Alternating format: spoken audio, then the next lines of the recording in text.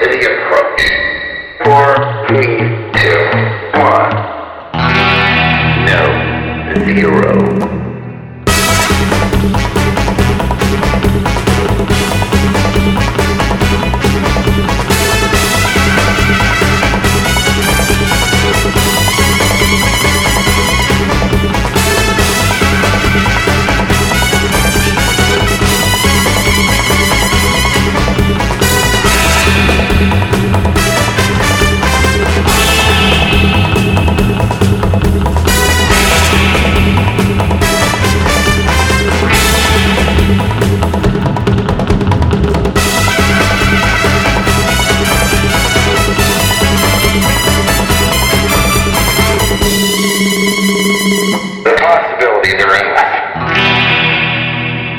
Greetings, listeners, and welcome aboard Costume Station Zero. I'm here with a very special guest. You might have seen her at DragonCon or at Timegate. I'm here with Penwiper, a.k.a. Jen. Jen, welcome. Thank you for having me on. So, you have heard the podcast. You know the drill. How did you get into cosplay? It's really all DragonCon's fault. I, one year, just on a total whim, decided to go to DragonCon. I had never been to a convention before in my life. Mm-hmm. Somebody else I knew from a fandom I was in then was going to DragonCon and said, "Hey, you should come." This was back in 98. Mm-hmm. So way before it got big. I mean, it was big, but it wasn't a touch on what it is now. But you have to picture this very sheltered, homeschooled 18-year-old who has barely ever dabbled in fandom. Mm-hmm. And I go to DragonCon, and it is just so completely overwhelming. I spent most of the first day trying to figure out if I was going to make it out alive or if I should just call my parents and say, "I'm dead," just, go on with it. But, by the end of the con, I had just fallen in love. There were all these cool people, and I had brought nothing but t-shirts and jeans and stuff, and there's all these people in costumes around me. And it was just so cool because growing up, I'd never kept Halloween. We didn't keep Halloween as a family, so I'd never gotten to do any costuming, really. Oh. And seeing all these people getting to wear costumes and having so much fun, it was like the next year I said, I've got to bring a costume. So I did. When I came back to DragonCon the next year, I brought one costume. And it wasn't even a character. It was just something I'd thrown together out of thrift stores. A 1980s leather dress that I recut into a sort of a jerkin thing and a cloak and wore my hair down. And because this was DragonCon in the 1990s, people actually took pictures of it. Nobody would even notice that these days at DragonCon. I mean, people wouldn't even look twice. Mm-hmm. But in the 90s, there was a lot less costuming, and it was before really the fangirl explosion. So there weren't as many girls there. So wait. So any girl in a costume got pictures. I understand this phenomenon, but I always like to stress this to people who are new to the scene, that cosplay, even the term cosplay, all of these things are fairly new and didn't really come in until, early 2000s, give or take, mid-2000s? Yep. Yeah. So so you were experiencing this at the beginning of the wave, so to speak. Exactly. Yeah. It was really interesting because there was you remember being back in that scene in those days, that there was a really kind of a clear-cut line. There were the people in their homemade costumes that were very clearly homemade. Mm-hmm. And then there were the people who knew what they were doing with costumes, and they didn't share. They were very, very possessive of their information back in those days. Mm-hmm. So it was really hard for any beginner costumer to even get close to their level because they wouldn't share any of their techniques or anything. There just wasn't nearly the level of costuming that there is these days. But yeah, so that was it. DragonCon did it for me. Trying to think, my first real costume, as in replica costume, would have been round about the time that DragonCon, I was getting interested in DragonCon and wearing costumes. the Lord of the Rings films came out. Right. And an illustration of how much fandom has changed. There I am at Dragon Con back. They've just announced that they're making the movies. They've just announced the very first casting. I think it was John Rhys Davies as Gimli. So there's one single panel at Dragon Con this year about the films that they're making. You know, we've just found out this little bit of information. Mm-hmm. Packed solid room. Right. There's me and one other girl. Everybody else in the room was male. Gotcha. Okay. Mm-hmm. And then, like, 2 years after the films came out, it's almost the inverse. Yep. I mean, it's just amazing how having something like that, a mainstream representation, pulled in all these people who didn't know that it was okay to do this, and you know, once they got into it, they were gung ho. Anyway, sorry, I'm digressing. No, I think there's almost a sociology paper one could write about the rise of kind of geek culture, the mainstreamizing of such things as fantasy and science fiction and comic books, and how it has become much more gender equal on the fan circuit. I've talked to many of my friends who are of the age appropriateness of the difference of going to a convention in the 80s or early 90s versus today. And it's not to say that there weren't girls back then or that there wasn't dress up back then. Yeah, there definitely were. But it was just on a different scale. Very much so. Yeah, and a lot of the ones back then were, if anything, actually, they were older. A lot of the women I remember from the early conventions were older. Yeah. Not many young ones. Yes, I would agree with that. Although, did you see there was a posting someone put on Facebook, this is a week or two ago, and it was all about older cosplay at various science fiction conventions in the 70s.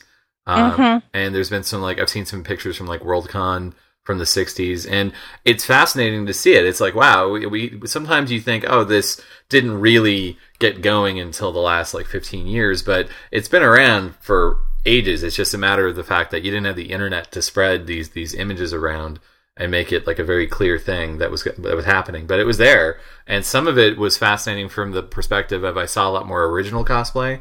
It wasn't all Darth Vader and Star Trek, and it was a lot very of much, fantasy. This is my space queen or whatever. Right. Yeah. Right. And women were not afraid of showing a little nudity with some of these things where, I mean, I guess you could just say it was the 70s. I don't know. But it was it definitely things you wouldn't get away with today. And a lot of chainmail bikinis. Yes.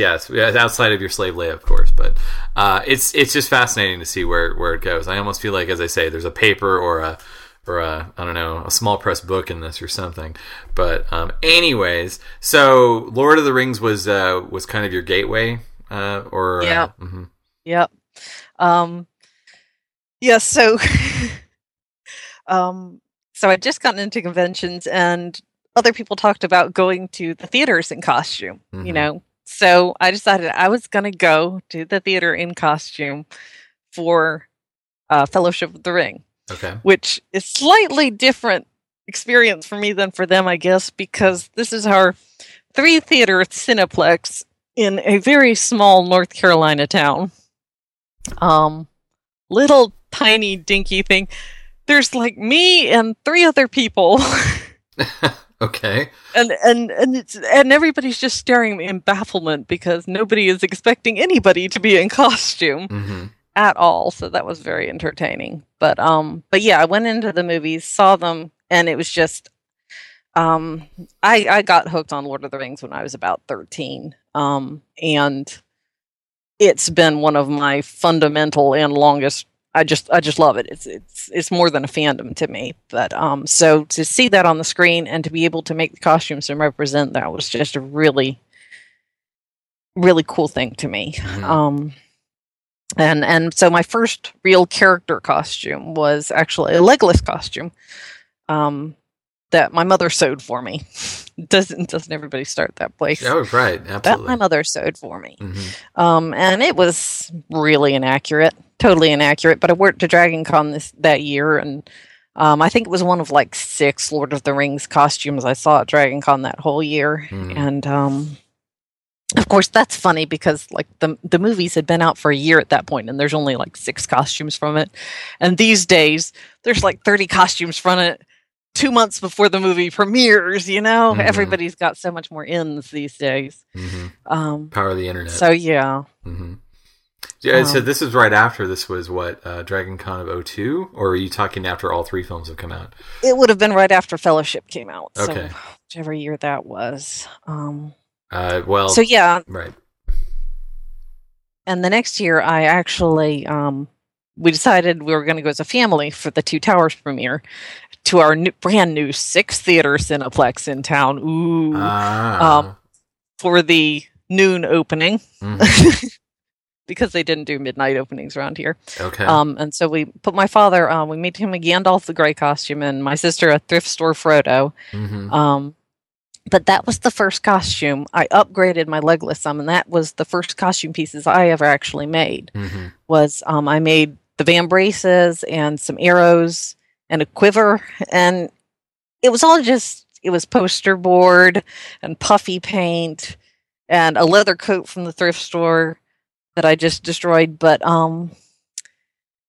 it was, I spent hours researching it. I like did detailed research into the design on these vambraces, and sure, I just carved mine in with scissors and drew it on with gold gel pen, but I put in the research for it. And that was where I really got hooked on the making sure that you know what the details are, even if you end up fudging on them in the end, Right.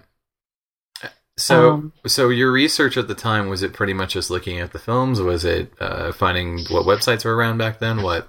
Yeah, there were a couple of big Tolkien sites back then, of course, the One Ring, but I mostly hung out on one called, I think it was the White Council. They had a good costuming forum, and of course the Lord of the Rings costuming Yahoo group. Bless its heart. Oh, Yahoo group. I lived on that Yahoo group. So yeah, a lot of context there. And so that was the first costume pieces I ever made, and so I don't remember exactly when Pirates of the Caribbean came out. If it came out right, I think it came out after Return of the King. I can't 100% remember. But when Pirates, same year, 2003. Yeah. Was it? Okay, yeah. Anyway, Pirates of the Caribbean came out, and just ridiculously fun show, and I just saw it on the screen and I said, I have to make a Jack Sparrow costume. I just have to. And, but that was the first costume I made completely by myself. Because by this point, I'd walked around cons going, people would say, oh, I love your costume. And I'd say, thanks, my mother made it. And, when you're in your 20s, it just gets a little embarrassing to keep saying, thanks, my mother made it. And I decided I didn't want to say that anymore. So I decided I was going to make my Jack Sparrow costume myself from scratch. I'd never sewn anything before in my life. Right. Had no idea what I was doing. Knew full well that it was a recipe for disaster to ask my mother to teach me how to sew because our tempers don't coincide very nicely for that kind of project. Okay. All right. So, but I just got fabric, got a pattern from the store, and then just sat down and started. I just looked at the instructions, and it turns out you just cut the stuff out, you line it up, and then you take a needle and thread and you move it in and out until they stick together. And it's like, once you get started on it, it's not as scary as it sounds. So that was my first costume. I hand sewed an entire frock coat and vest. And I made a tricorn out of chopped up leather pants. I soaked it in glue for stiffness and weathered it with shoe polish and sandpaper. And my wig for my Jack Sparrow costume. I was a college student at this point, and I was too poor to even buy a wig. So I bought about 4 packs of that cheap braiding hair and used a old pair of pantyhose to make a wig cap. Wow. And I hand sewed my own wig for Jack Sparrow. Does that outweigh the amount you would have spent on a wig, by the way? I'm just wondering. I'm just curious. I was at that stage in my life where you have more time than you do money. Okay. All right. Nowadays, it's kind of the reverse, you know? Okay. But back then, I had plenty of time, but I didn't have any money at all. So, and it was a fun experience. To hand sew my own wigs. So yeah, when I got to the con that year, I could say that I had made that whole darn costume myself, and that was just a really cool feeling. Right. So you basically learned to sew totally on the fly. You didn't even take a class. You didn't know. Yeah, pretty much all of my stuff has been totally on the fly. I get bored when I follow directions. Okay. So the experimenting is a great deal of fun for me. That's why I'm constantly trying costumes that have new techniques and stuff, and trying to figure out, what can I do that's different. I don't want to just do sewing is fairly boring. Once you grasp the basic concept of sewing, it's cutting pieces out in the right shapes and sticking them together with thread. So I like costumes where I have to do armor and crystals and things like that, because costuming is the perfect ADD crafter's craft of choice, because I like knitting and I like sewing and I like beading, but I can't do any of it for any length of time before I get bored. And with costuming, about the time when I get bored of sewing, it's time to start beading. And about the time when I'm tired of beading, it's time to make armor. So I can actually finish a whole project without getting bored. Oh, I see. Okay. That's the secret. That's the secret. That's the secret. So you would say that you were attracted to this hobby because it keeps you from getting bored, or because it's a way for you to express fandom for things like Doctor Who and Lord of the Rings in a very outward fashion? Totally both. Totally both. Because I've dabbled in historic costuming, and theoretically that requires all the same skills, beading, sewing, all that kind of stuff. But, and maybe it's different for like somebody who's a huge Civil War buff and is into Ulysses S. Grant or something like that. Right. But for me, it's not the same to say, "Oh, I just love the 1860s," as it is to say, "Oh, I just love Doctor Who." You do. To me, having that bond to a character that I love or a concept that I love does have a lot to do with it. And like in Doctor Who, I mean, the costumes I've been doing, I've been working on my bucket list, basically, of all the costumes I fell in love with as a teenager and have wanted to make ever since. And I've just been slowly knocking them off my bucket list. I only have one left on my bucket list, so I've done all the rest. Let me ask you, because you're obviously, you did not get into Doctor Who strictly off the new series, correct? No, totally not. So yeah, I'm definitely an old school fan. Okay, so what? So I always ask, who is your doctor? What was your first exposure to Doctor Who? Well, first exposure was looking back and knowing what house I was in and the angle at which I was watching the TV. I couldn't have been more than about 3 or 4. PBS back in the day, and I've even figured out which era it was. Of course, it was the Starfield. It was the Starfield intro, so I knew it had to be Davison or Late Baker. And to this day, that Starfield intro is still the Doctor Who theme for me. I just love it to bits. But I figured out that it was Late Baker was what I must have been watching at that time, because later on, recently, I've watched those. And I've said, "Oh, that scene! I remember that scene from when I was 3 years old." So that's really cool. I have a lot of people who ask me, like, "Hey, where's the episode where X and Y happens?" And I have to point them to the episode, so they go, because they want to find it again, because they have these dim childhood memories, and they never. Yeah, so I completely understand that. Yeah, and it's things that I didn't even realize were Doctor Who that I had confused memories of, and then I watch a Doctor Who, and it's like, that's where that confused memory came from. So yeah, first exposure was definitely as a small child back, back in the early 80s. But was it something? But after that, did you watch it a lot back then? My parents did, and so small child, I'm just shiny TV. I'd probably rather have watched Mr. Rogers at that age. But sure. But then, of course, it went off PBS. But in the mid-90s, you remember they started releasing them on video? Oh, yeah. On VHS? Oh, yes. And my parents got that catalog Signals, and they saw it in there, and they said, "Oh, this is that show we used to like. Let's get some and show it to the kids, see if they remember it, see if they like it." Mm-hmm. So they just bought one on a whim. So my great reintroduction to Doctor Who was Castrovalva. Interesting. This incredibly confusing episode where the Doctor dies. Mm-hmm. And I'm just sitting here going, I don't understand this at all, but I think I love it. I do miss the days when you had to discover Doctor Who and just figure it out. There was no internet. There was no Wikipedia entry. You just went with it and figured it out. But so would you? Yeah, I got. They started buying more of the VHS, which was they bought Davison and Baker because those were their doctors, right? And then we had a family friend who her doctor was Pertwee, and she had a stash of the Target novelizations, and so she brought those over. So I'm reading, all the doctors in Target form, and so we branched out. And we tried some Pertwee, and I like Pertwee too.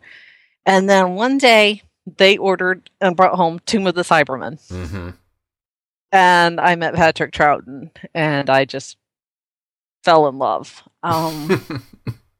Best Doctor Who era ever. I just love Troughton. Love me some too. So who is your doctor? Troughton. Totally Troughton. But Baker is right. Baker is my nostalgia doctor because he's the one I remember from when I was 3 years old. So that there's little nostalgic notes that he can hit that nobody else can hit. But for favorite doctor, Troughton all the way. I just think he's amazing. And Troughton and Jamie and Zoe is my all-time favorite TARDIS team. Yep, they work well together. Totally. I'm actually in the middle of. I'm sorry. They more than anybody else, I think they all seem to be having fun. You get the impression that if things hadn't gone wrong, they would still be doing it because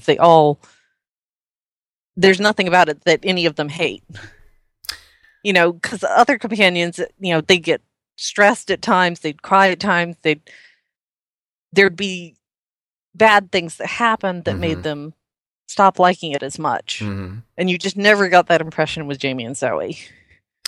No, they rolled the punch pretty well, and they all had a really good chemistry. And I did like the fact that Zoe was smart, and she often considered herself smarter than the Doctor. Like the scene in the Crotons when they were at the learning machines and so on. And I do miss that. I actually wish they would have a companion from the future. That would be fun. I'm in the middle of rewatching. I shouldn't even say rewatching. Watching the recons of a lot of the Troughton stuff right now. And I've read a lot of them as books, or I'd listened to them, but this is my first real exposure to some of these some of them I know, some of them I don't. So I'm completing my giant Doctor Who marathon of the last year, and I just finished the Hartnell recons recently, and now I'm plowing through Troughton, and it's cool because it's like discovering new Troughton, that you're not really familiar with. Just like and some of the Byrne Troughtons are just brilliant. Yeah, and there's some great moments with him. Those two they found last year were a godsend. Those were fantastic. So. Yes. So excited. Well, I have to admit, I like my monsters ridiculous. I have a mad passion for the Macra Terror. Yeah. It's just such a wonderfully ridiculous. I love that. I love that serial so much. It's a good nobody else does. What, really? No, I mean, I don't know anybody who hates it. I mean, it is a little weird. You have giant crabs running a weird colony, kind of prisoner style, but it was pretty neat. I was trying to figure out what the deal was with the Macra too, because they don't really explain it, do they? Where how they took over the colony and what was their general aim? They were using humans to get them the gas. Was that it? Or yep. Okay. Yeah. All right. Well, they were definitely cooler in that one than Gridlock. Yes, definitely. Way cooler. And just that one little clip that they've saved of it menacing her with his great glowy eyes and his silly claws. Just pure delight. I know. If you want your monsters cheesy, you can't beat the Macra Terror. No, you can't. Actually, the one I just finished was the Faceless Ones, and I really like that one. That is a good one. I love Pauline Collins. Anyway. Oh, yeah. It's clear that she and Jamie got along very well, and I was like, they didn't let her keep going. That's a shame. Yeah, it is a shame. Yeah.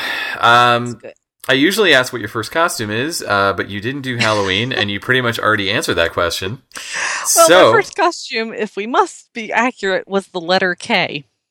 Okay. In my kindergarten finale program, I was the letter K. Okay. So I was K keeping kangaroos, but we didn't have 26 kids in the class, so I had to fling the kangaroo down really fast, run to the end, grab a phone, and be Y yakety yakking. Interesting. All right. Well, I was double learning banking. quick costume changes even then. Mm-hmm. Mm-hmm. A skill that comes in very handy at conventions. How many costumes do you say now you bring to a convention? Oh gosh. Say 3 a day. 3 a day. Usually I only end up wearing 2. Sometimes 3. But then I pack spare ones in case I forget a piece. Then I'll have a spare. And then there's ones like I want to pack a comfy costume in case I'm not in the mood to put on the big laborious costume. Obviously, I drive to these things, not fly. Right. So yeah, 3 a day is pretty standard. Wow. I'm getting lazy. I do like 1 a day, maybe 2. I thought the concept of midday change I don't like anymore. It takes me off the floor. It grinds your day to a halt. It's just, and especially if you're not right on, like, you're right there with the hotel, and that's kind of doable. But with like Comic-Con, where you got to go all the way back to the room, or you got to figure out where the bathroom is to change, I don't like it. Don't like it. Yeah, and I have to admit, I'm flagging more and more these days. Like, and when I go to Timegate, for instance, it's more of a lobby con. I tend to only do like 2 changes there, and then spend a lot of the time in jeans and t-shirts because it's all just hanging out with people instead of the costumes. Right. That's cool. So, all right. So if Troughton is your doctor, but yet I'm thinking of the costumes that you've done. I wouldn't say you're predominantly hitting the Troughton era in your costumes. So you're just going for whatever is appealing to you for different characters. Whatever I vividly fell in love with as a kid and as a teen. Yep. I think I only have one Troughton era, and that's the world's tallest Zoe. The world's tallest Zoe. It's ridiculous. I mean, I'm 5'9", for Pete's sake. And the boots I found for it have like a 2-inch heel.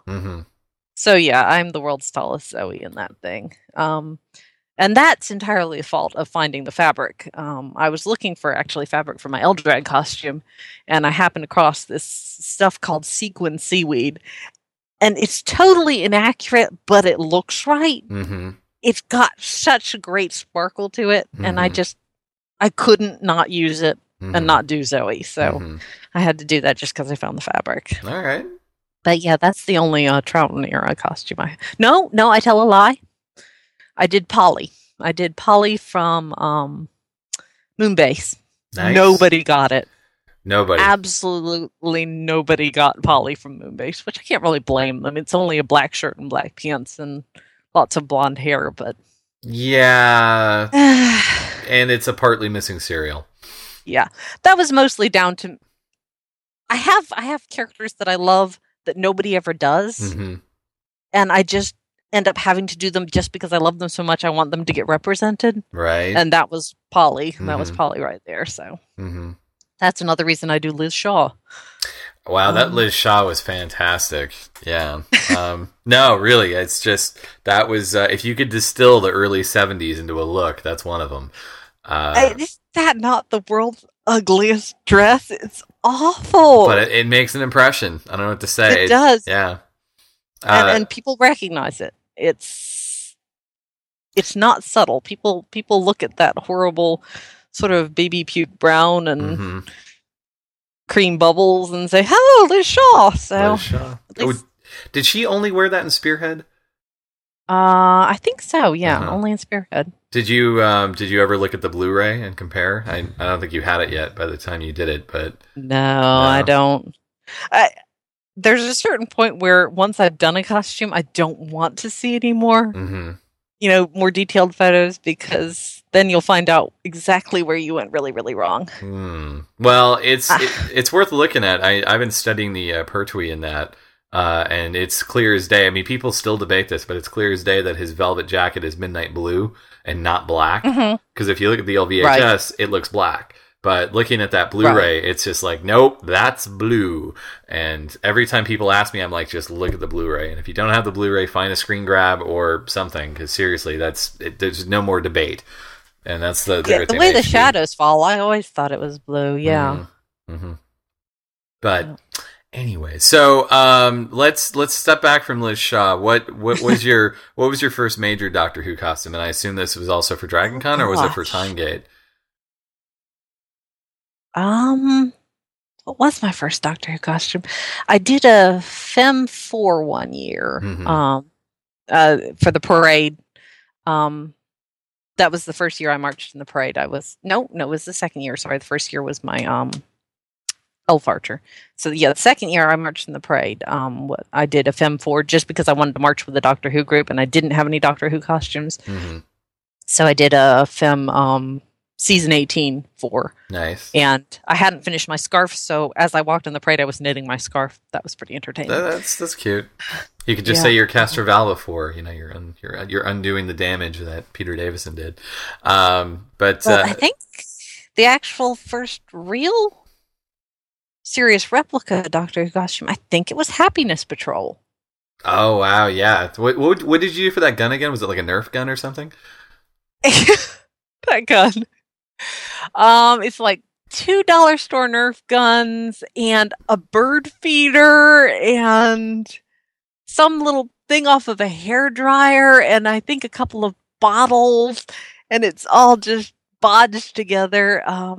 The most disappointing thing about that gun is that I had a bubble gun hidden inside it, and at the last moment it turned out not to work. I was gonna shoot bubbles in that parade. It was gonna be awesome. Oh man, that's a bummer. That was a great parade costume because I printed up the stickers like the Happiness Patrol put out, the smiley face stickers. Right. Printed up a bunch of those, and so it was great to hand out in the parade. It was like in character treats. Woohoo! Yeah, I actually did that one. I was planning to do the Mavellan that year, and somebody said that they were going to do Candyman. And so I said, well, if you're doing Candyman, I'm going to do Happiness Patrol. But I'm glad I did Happiness Patrol because that was my first real wig. Because I don't know if you know this about me, but I have 5 feet of hair. Wow. No, I didn't know that. I have lots of hair. It goes down almost to my ankles, and the base of my braid is about as thick around as my wrist. So I honestly didn't think I could put it under wigs. There's so much of it. And so with the Jack Sparrow, he's got so much lumps and layers to his costume that I literally just wore down my back underneath and didn't try putting it up under the wig. But so Happiness Patrol was the first time I tried putting it up under a wig. And that's actually 2 wigs wefted together, a pink wig for the front and then a brighter pink wig for the back. And that is literally just pulled over a bun of my hair so that's hiding inside that giant ponytail. That must be one. And so that was, I was really glad I did that costume because it let me learn that yes, it was possible to put my hair under wigs if I planned it out. So yeah, that was cool. Awesome. And I imagine that was a trip down 80s lane with the giant shoulder pads and the pastel look, right? Oh, so much fun. That was, yeah. That was pretty much the first time I had ever gone out in public with that much leg showing. Oh, okay. All right. Yeah, it's... and those shoes. Best shoes. They're Italian leather. Found them on Etsy. Pink Italian leather and so comfortable.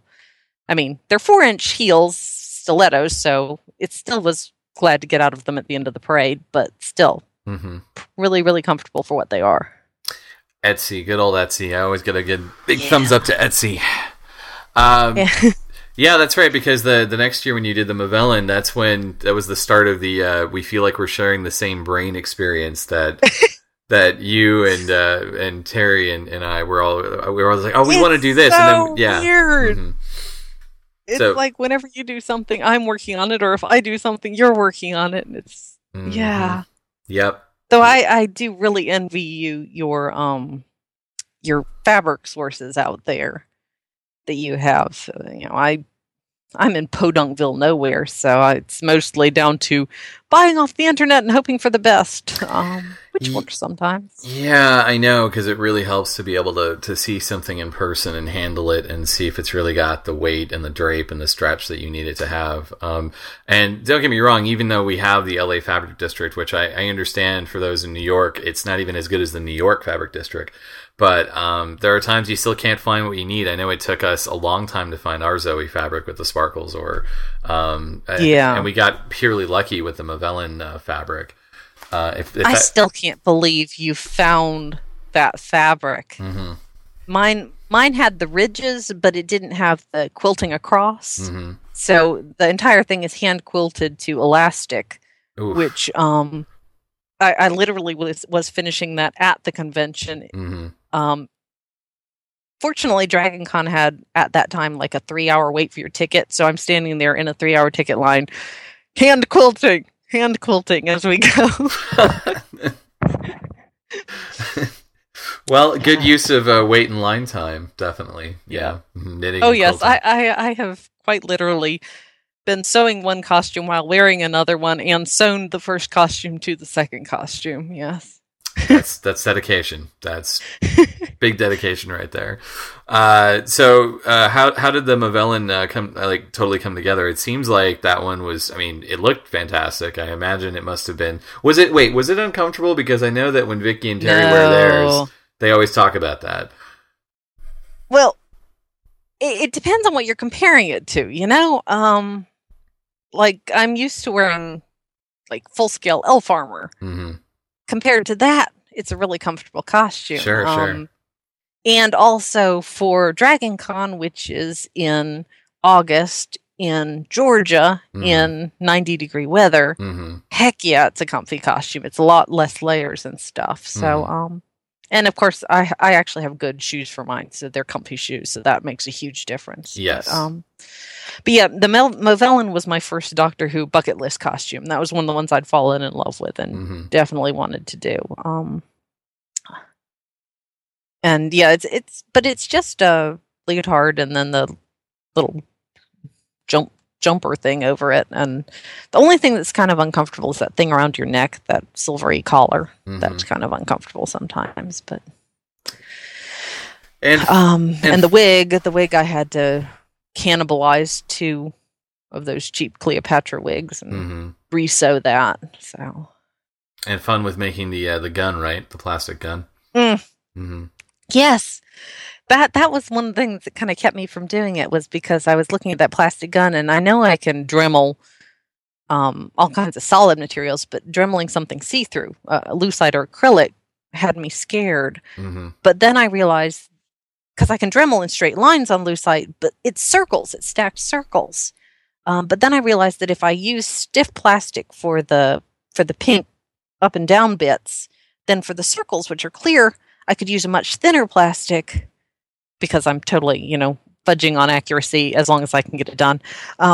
Much thinner plastic, and that I could cut with scissors. So the pink lucite bits are actually cut out of, it was back to school sale and they had pink lucite clipboards. Yeah. So that's what those are cut out of. And then the stacked clear circles are, it was terrible. In the interest of costuming science, I had to go buy a cake with a clear lid and eat the cake and then use the clear lid. That was the excuse. Okay. That was the excuse. Yeah. And then of course, I went online and found a light up LED wand to stick up the middle so that it actually lights up. I'm a big fan of flashy blinky if possible. Yes, definitely. It's amazing adding some blinking lights or some sound effects to a costume. It just makes everyone go, ooh. And, yeah, and the Mavellan was a really good costume for Dragon Con because very few people knew what it was. but it's just such a striking costume. It's Right. such a great design Mm-hmm. that people loved it anyway. Yep. All kinds of people were asking my picture, having no idea what I was. Yep. But it just went over really well. So it was a great one for the parade. When my friend Mal did the K1 robot for San Diego Comic-Con, it's amazing how about the same thing. Maybe 20% of the people got it, and I was with him as the doctor, partly to be a handler and partly to be a doctor with the robot. But there'd be a number of times I'd be posing with him, and people were waiting for me to move away so they could just get the robot. Yeah. And I have to sense that and go, okay, we are now at the part of the crowd who do not care about Doctor Who. They're just seeing Giant Robot. And I'm like, okay. Exactly. Yeah. Mm-hmm. Well, it's like even in my Weeping Angel, which that's a pretty popular character. Mm-hmm. Maybe half the people got Weeping Angel. I'd say 40% were like, ooh, stone statue. And 10% of the people thought I was from Midnight in the Garden of Good and Evil. What? I have no idea, but I got that so often. Wow. It was the weirdest thing. I guess, I don't know. Okay. Well, it's you know what? I got mistaken for Ben Franklin when I was William Hartnell, so it takes all kinds. Yeah. Yeah, but that's cool. That's cool. I mean, maybe they thought that is the most accurate Midnight in the Garden of Good and Evil statue ever, and they still gave you the award for that one. I've seen your tutorial and breakdown of how you put that together, which was pretty ingenious. I think the pantyhose option for making your arms look like stone was really good. I'll let you describe it for the listeners at home. Okay. So the Weeping Angel. It's most of the Weeping Angel costume is just foam core board wings, and I actually that's the one costume I've ever upgraded. My initial wig was out of yarn, and my mask was just a mask from Walmart that I added onto. But I actually went back and did proper paper mache mask and paper mache mold on my head, and then paper clay hair for it. So that's what the face is. And then the dress is just, people keep asking me for a pattern for the dress. And I'm like, there's no pattern. It's a tube. It's a tube. I stuck it on, it's got a hula hoop at one end, and then it goes into a yoke at the other end, and you put a belt around the middle, and that's all it is. I literally don't have a pattern for this, people. Mm-hmm. And then just painted to look like stone, which, one thing you don't have to worry about down there is here in North Carolina, we have the traditional pre-Dragon Con hurricane. Okay. So that was painted in my living room with dust sheets draped everywhere because I couldn't paint it outside because there was a hurricane going on. Interesting. So, yes. I never heard. Goodness. I never heard of this. Sorry, that's new to me. No, really? Mm-hmm. No. Oh gosh, it's the worst. Mm-hmm. It's the worst.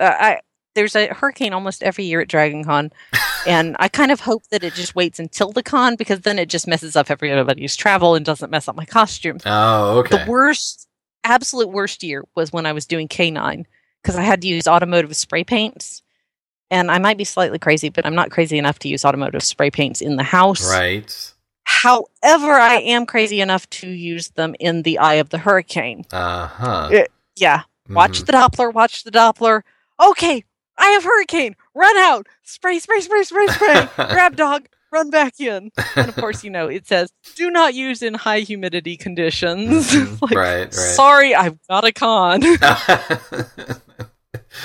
So if you were killed in a hurricane and you're at the pearly gates, you have to explain that you were desperate to paint. You don't understand. My robot dog needed a coat of paint. Yeah. Sorry, I was digressing from the Weeping Angel. Yeah, yes.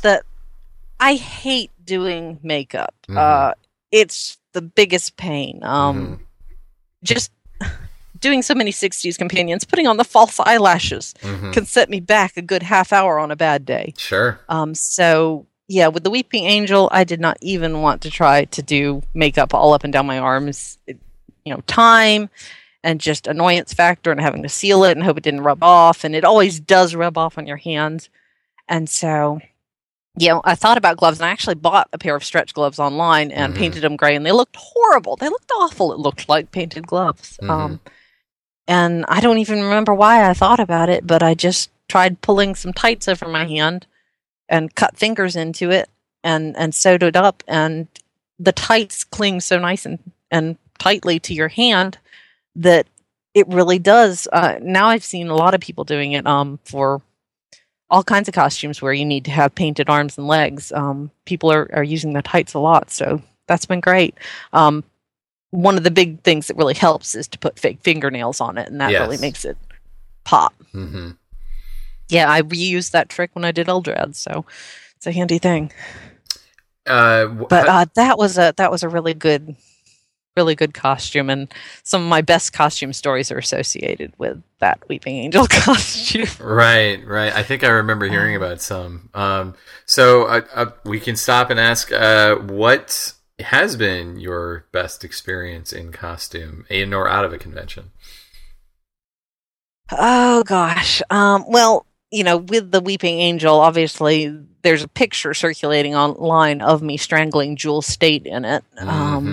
I honestly had no idea that was her at the time. You can't see in that costume. Yeah. I've got fabric over the eye holes, so you can see enough to not kill yourself, but you can't see enough to, for instance, recognize friends or random celebrities. Right. But okay, that costume was just so much fun to wear because people were so scared of it. There was one poor little, probably about 10-year-old girl who had to be dragged out of the hotel kicking and screaming because she would not go past me. I'm pulling off my mask saying, "Look, it's just a human." She would not go past me, poor girl. So towards the end of the night that I was wearing it, it was, late at night. It was probably around 2 a.m. or so. I'd found the perfect corridor to lurk in. Nice. Just enough traffic that there was almost always somebody in the corridor, but not enough that I couldn't repose between people.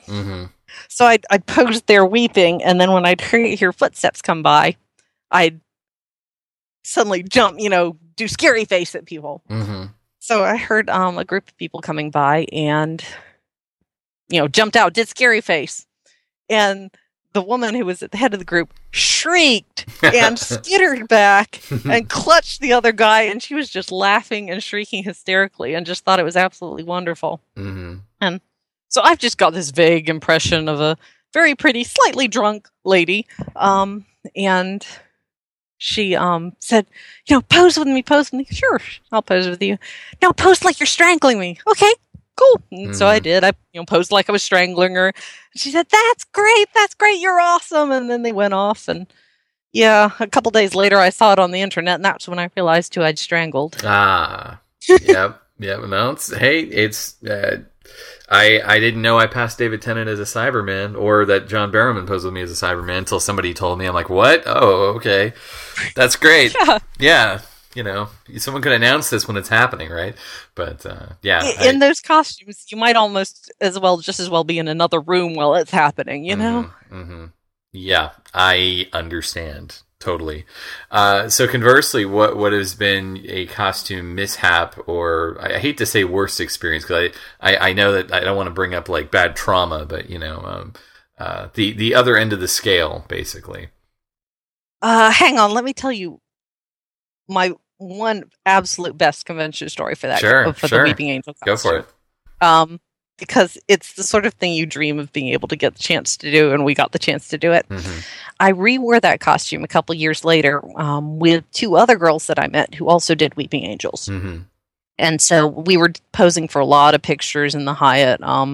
It was night, so it was nonstop photography.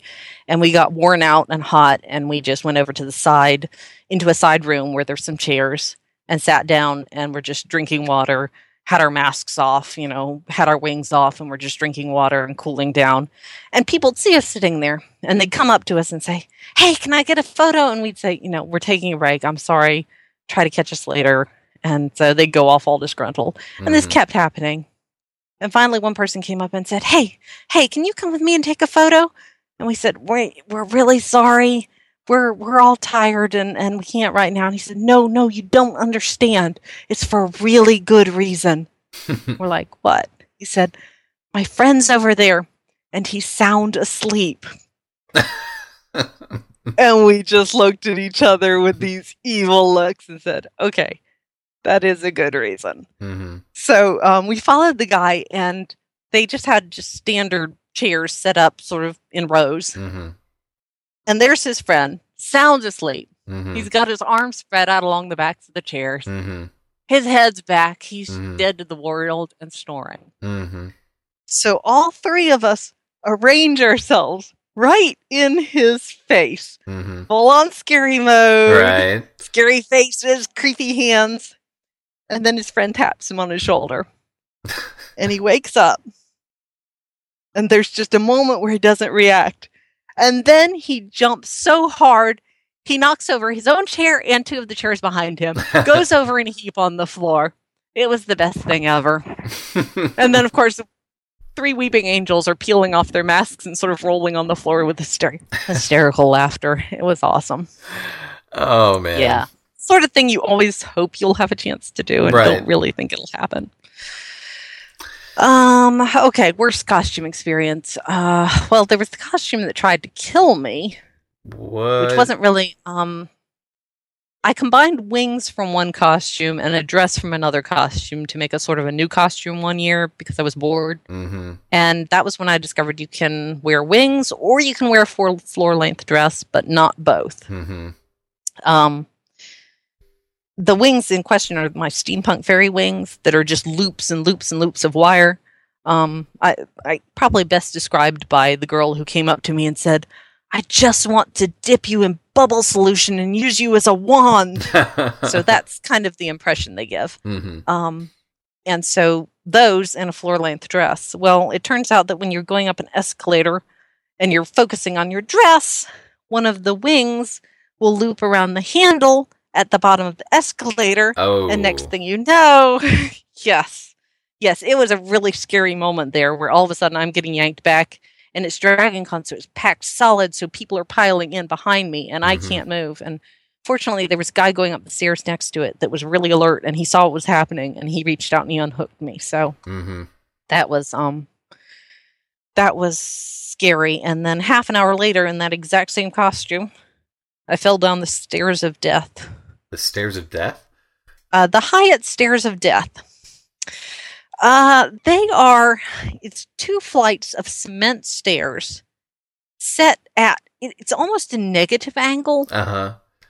Extremely steep, and it's tilted downwards. Mm-hmm. And I've seen other people fall on it, and yeah, my feet just went out from under me halfway up, and I thought, okay, I'll catch the rail on the next step, and I didn't. And I didn't on the next step, and then I realized I was going to just be going down all the way to the bottom. Mm. Ouch. Yep. Wow. Yeah, I got the most gorgeous bruise on my hip from that. I was really lucky to only have that. I mean, I could have been seriously injured. Sure. But, wow. Of course, my first thought is, thank goodness I've worn all of the costumes that require bare legs. Yet again, we wonder where our priorities are in life. So, did the dress cause you to fall, or you just happened to fall? Yeah, it was. I was holding the dress up with one hand, and from the previous incident, I was worried about my wings, so I was guiding my wings with the other hand, so I wasn't holding onto the stair rail, and so when my feet went, there just wasn't anything to grab onto. So. Right. Yeah, so I really learned my lesson with that, and I do not do wings and long skirts at the same time. But, and then, of course, for the other end of bad costuming experiences, I have a know your venue story. Yes. Always good to know the venue. Right. Go for it. Well, so I'd just gotten into costuming, and I knew that people like the 501st did charity events. And I thought, that sounds really cool. I'd love to do a charity event. And one of the local agencies was having a themed program that was a fantasy theme. And so I went to the lady who was running it, and I said, hey, I would love to donate some of my time to this, because I know that they have costume characters come out for these events and, like pose for photos and stuff. And I said, I would love to be able to help. I have a set of armor, my Helm's Deep elf armor. I have this elf armor that is a really detailed costume. Would you like me to come to your event? She said, sure, I'd love you to come to my event. Mm-hmm. So I show up to the event, which is at a park. And I'm in full-scale elf armor, layers and layers of scale mail and armor and velvet and silk and, helmet and boots, and I've got arrows strapped to my back. Get out of the car, walk over to where the lady is. I say, I'm here, I'm ready to help. She looks at me, she says, that's great, I'm so glad you're here. We've put you in charge of the balloon toss. Oh, wow. Okay. Yeah. Yes. So, and I couldn't, there was no graceful way to get out of it. Mm-hmm. I couldn't just say, that's not what I signed up for, I'm leaving. I had to just go ahead and go with it. And so the balloon in question was a ginormous balloon that all the children would toss between them. And so I put in an hour in full-scale elf armor, running back and forth with small children and keeping them from killing themselves. Wow. And I just remember one small child came up to me and, pulled on my skirt and said, Miss, why are you dressed like that? And I looked down at him and said, I honestly don't know. But the worst of it was, I put in my hour and I'm like, okay, I've done enough to look like a willing person. I'm leaving now. I'm hot. It's horrible. Mm-hmm. I am just so disgusted with this whole thing. Mm. So here I am, sad, bedraggled elf, staggering back to her car. And I look over and there's the Chick-fil-A cow. And he's got 3 handlers and cold drinks and a place in the shade, and they're posing him with kids. I'm sitting there going, I'm outranked by the Chick-fil-A cow. I like my Chick-fil-A. I had no idea there was a Chick-fil-A cow mascot that had taken affairs. That's amazing. A cow mascot, and he totally outranked me. Wow. So, yes, there you are. Know your venue, or you might get in charge of a balloon toss. Indeed. Wow. Now, I was going to ask, outside of TimeGate and DragonCon, what else do you attend? Are there any other conventions or events that you do, or is it... Those are really my only 2 cons. Mm-hmm. I tried a new con this year, and honestly, it was a real dud, so I will definitely not be going back, and I won't even bother mentioning the name of it here, because that would just be rude. Okay. And there's a local one, a new one that started last year that I'm going to try here this year. But yeah, mostly it's just DragonCon and TimeGate. Mm-hmm. And I haven't even been to DragonCon in a couple of years because it's so big now. I love DragonCon, but it is so big, and just the thought of having to do the fight for the hotel rooms and it's so expensive now. So it's just. Now, granted, I haven't tried to go to DragonCon, but it does sound like it's following the same track as San Diego Comic-Con, where, as you say, the ticket prices are going up. It's a mad dash for those tickets. They sell out in minutes, and I imagine it's the same for the hotel rooms. Yeah, and you have to realize con rate's something like $200 a night. Last time I went, and that was 3 or 4 years ago. And yeah, they don't cap the admission tickets. You can have as many tickets as you want for admission, but the hotel rooms sell out so fast. So it's okay. But I imagine there are people that must stay at a hotel that's not one of the, 5 hotels that it's at, right? Or yeah, but if you're a costumer, you really want to be at one of the local hotels. Right. And only the 5 host hotels have DC TV, which is, in my mind, one of the best things about DragonCon. Yeah, I heard about that. That sounds awesome. I love DC TV. Mm-hmm. For anyone who hasn't ever been to DragonCon, it's a dedicated TV channel that plays nothing but DragonCon programming the whole time, and so you can use it to watch panels, and they do all kinds of funny little sketches and the masquerade, and it's a costumer's best friend, because when you're in a room changing costumes, normally you'd be kind of out of the con experience, and you can just put that on and you're right there in the con. So yeah, I love DC TV, so that's why I don't want to stay in a off-site hotel. Gotcha.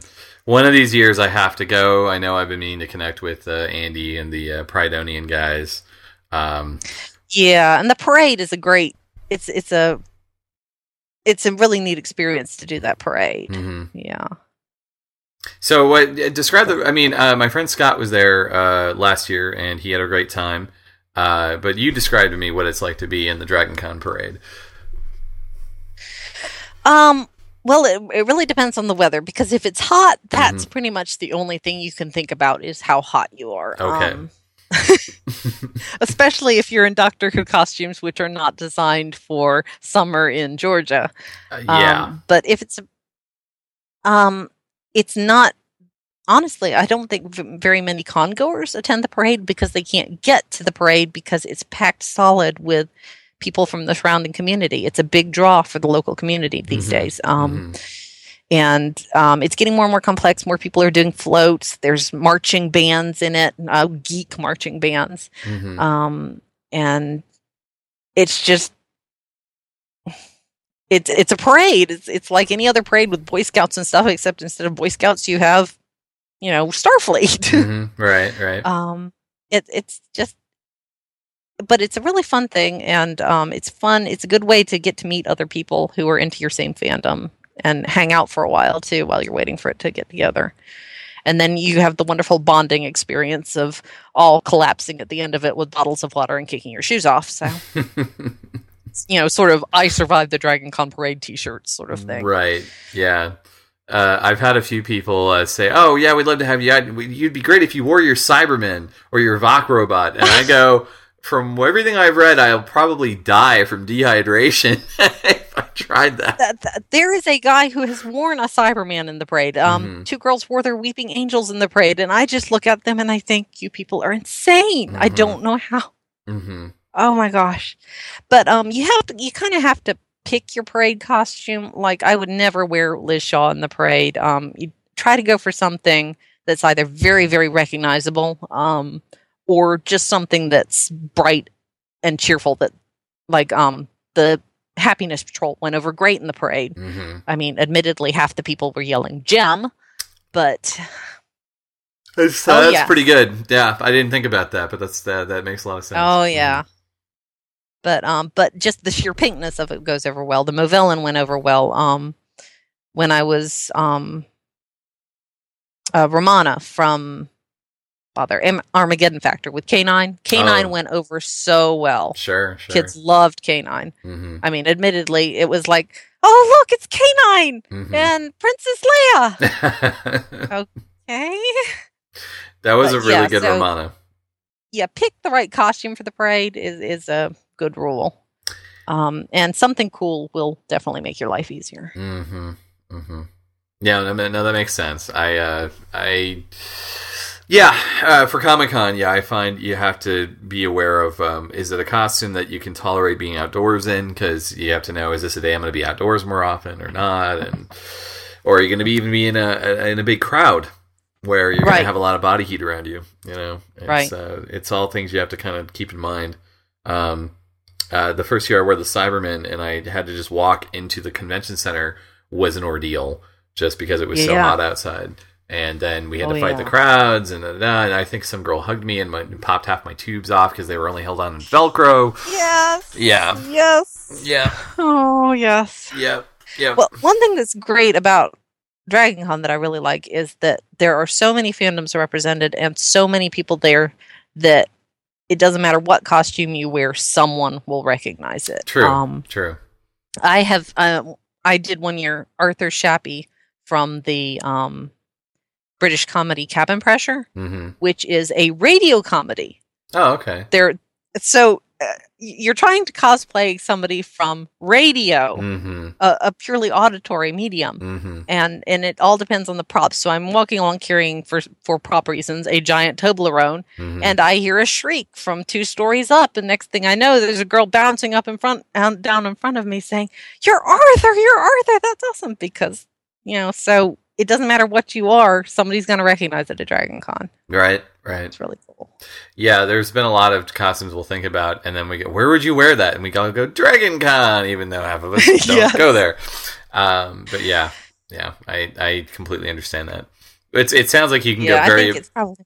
I was just going to say, it sounds like you can go very obscure and get recognized some of the time, because I did the jet car outfit from Buckaroo Banzai for the Star Trek convention back in August, and most people thought I was a ninja.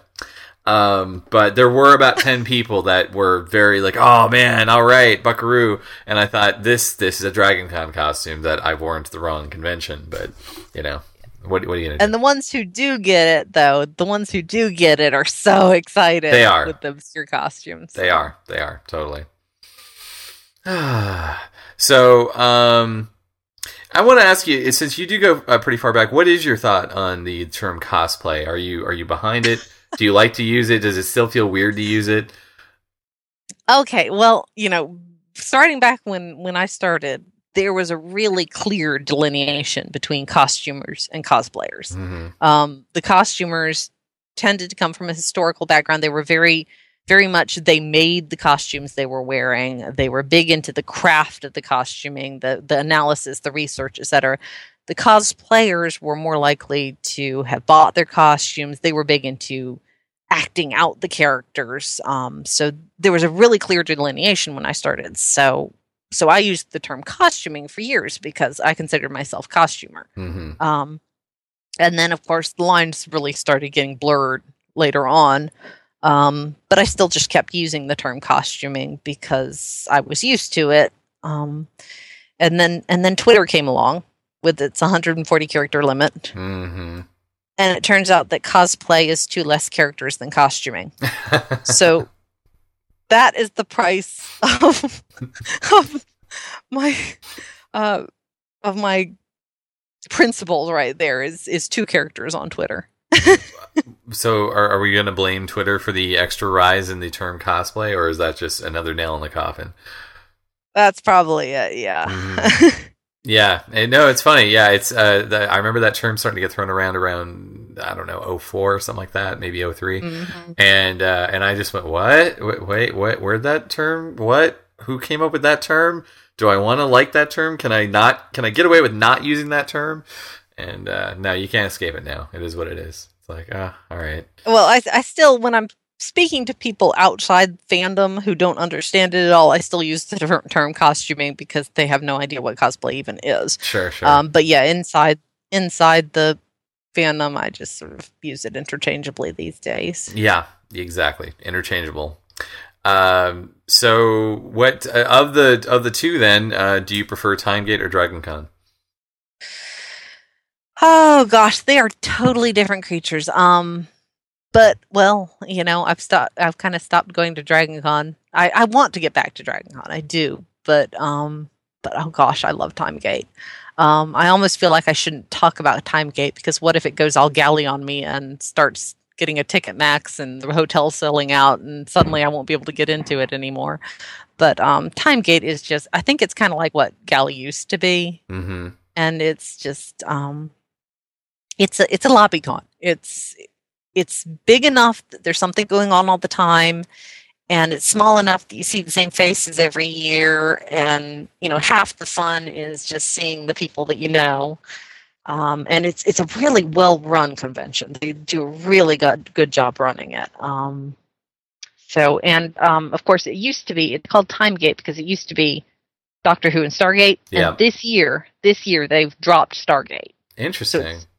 So they're switching the focus 100% to Doctor Who. Well, not 100%. It does have some just general sci-fi tracks, and there's actually one track that's just nothing but Brit stuff. Right. So, you get all kinds of other British shows in there. Mm-hmm. But yeah, I love Timegate. It's one where you just hang out with everybody all day and just chat, and yet there's a fair bit of costuming, and people recognize the obscure costumes. And it's got the best the best con suite ever. We're talking 3 hot meals a day. Wow. Okay. It is the most amazing con suite. Well, all right. My hat's off to that. Yeah. Okay. So they're moving to a new hotel this year, so I don't know if the new hotel will let them have the con suite. I really hope they do. Mm-hmm. And I'm sad about the new hotel because the the old hotel was pet friendly, so you were surrounded by dogs all the time. It was awesome. But yeah, Time Gate is just if you like to, if you like conventions in the general Georgia area, Time Gate is awesome if you're a Doctor Who fan. Okay. But I understand that it is more of a hangout con, that they only have like two main guests, and then the rest of it's more like fan tracks or something like that. Or yeah, it's mostly fan tracks. They usually have they've usually had like two Doctor Who guests, like an actor and then somebody from behind the scenes, and then they'd have a couple of Stargate guests. So maybe we'll have 4 Doctor Who guests this year. Who knows? Woo! But. Yeah, it's very much a smaller con, definitely. First year I went, I think it was 400 people, but yeah, if you want a small con to contrast with your Dragon Con experience, it's a good one. Fair point. Yeah, I do think it's interesting that you talk about how Dragon Con's getting so big, Comic Con's getting so big, Gallifrey's now getting so big, even though the captive, all it means is that it sells out quicker. It makes me wonder, when do you think this is gonna stop? When do you think we're finally gonna crash the beach and we'll see a receding here? I don't know. I'm kind of ready for it to happen. I mean, in a way, it's brilliant that everyone's so into this. It's so popular. You don't have to hide your geekdom anymore, so to speak. But on the other hand, it's almost like this party got too big. Yeah. It's like you want the constant infusion of new blood, because that keeps things lively. But at the same time, it's like there's so many kids you can't see your lawn anymore. Mm-hmm. Yeah. Yeah. But at the same time, size is one of the things that makes Dragon Con what it is. Sure. Dragon Con is not like any other convention experience. It is like Planet Con. Mm-hmm. It literally takes over downtown Atlanta. You can't go anywhere in downtown Atlanta without seeing people from the con. Mm-hmm. It's a completely immersive experience, and it's a nonstop party, which, I mean, I get the impression that there's lots of fans at a Comic-Con, but it doesn't have that all-night, never-stop party in the same area thing. Like you have to go outside the convention to party. Because it shuts down at night. Yeah, no, that's true. The convention itself shuts down, but there is still a lot going on in the gas lamp, and there's still lots of hotel lobby things going on, and people have room parties and so on. I partly it's because of our crowd and the fact we're a little older now, and the fact that our costumes suck up so much energy. But yeah, I find that after we hang out for a bit and we have a meal, we're ready to crash. We're lucky to spend an hour in like a jacuzzi. Or muster a half an hour to play something as crazy as Uno, and then we're done. We need to recharge. The idea of staying up late and partying and then getting up and doing it all again within hours is just no. I can't do it. Oh yeah. Well, I've never been a partier, but I like to costume watch and people watch, and Dragon Con's a great place for that. But again, the last few years I can't even do that because those hotel lobbies are literally terrifying. I have no idea how the fire marshal lets them get away with it, because if anything went wrong, it would be a disaster story across the headlines. It's so packed. It's terrifying. So, yeah. Well, I will try to certainly make it one of these days. I'm surprised you haven't tried to make it out to Gallifrey, actually, because that's...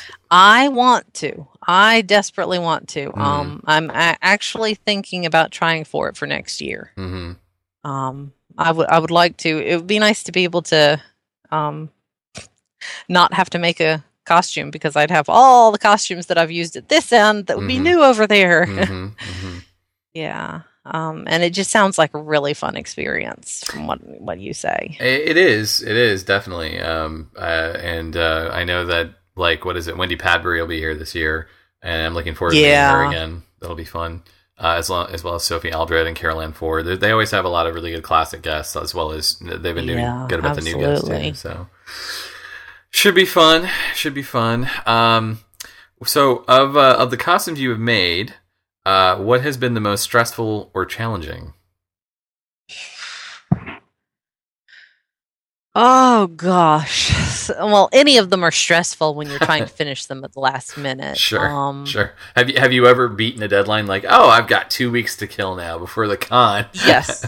Yes. My Elf Armor. That one I finished before the convention. I finished that one like a week before the convention. It was totally done. Which what happened was I showed up at the convention and spent 2 days helping all my fellow Elf Armor people finish their costumes. So nice. I still couldn't win. Nice. But most challenging, I would say,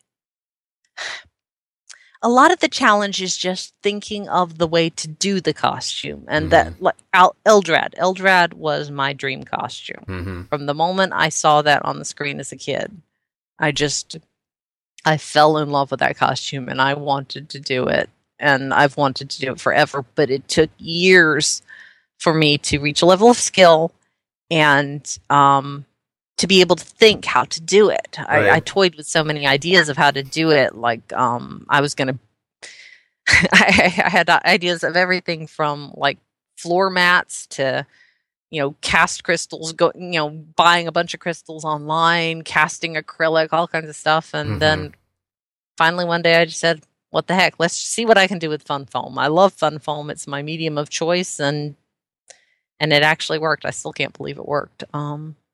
And yeah, so a lot of it is just conceptually working it out inside your head. But yeah, that is why Eldrad got put off so long, was because it was such a challenging costume. I know Vicky had found some, exactly as you described. They were like a funky plastic pebble floor mat or something. Yeah. And she was going to cut those up. And then I believe when she saw yours, it kind of put her into someone's already done it. It's now, I think, on her back burner. I know she'll eventually get back to it. I know that feeling. She will get back to it. But. I mean, one of my other bucket list costumes was a Robot of Death, but now I've seen so many of them well done. It's just like, it kind of takes some of the pressure off because somebody else has done it really well. And like, okay, it got represented. So, yeah, I know how that goes. But basically, as I recall, so is your costume just, I mean, it's hard to simplify it in these terms, but is it basically just fun foam bits on top of a unitard? That is exactly what it is. It's once I worked out how to do it, it actually wasn't that difficult. It was just incredibly, incredibly tedious because we're talking thousands and thousands of individual tiny hand-cut foam crystals. And I still need to actually cut more and put more on it because it doesn't have enough. I ran out. The one of the challenges to that one was I did have to make a full body duct tape double of myself, which is this. So I have a creepy silver double of me in the attic. Her head falls off periodically, and I stick it back on. But I needed that to be able to keep the costume out to the right proportions while I stuck all the crystals on and stuff. That was the same costume where I discovered that if you put on a snakeskin print spandex bodysuit and have your sister spray paint you in it, when you pull off the spandex bodysuit, you have this lovely snakeskin scale pattern all over your entire body. Yeah. Wow. Okay. Interesting. Because of the way the fabric breathes, or yes, because there's actually little the fabric is thinner between the scales, and it went through. And so good to know. Good to know. Yeah.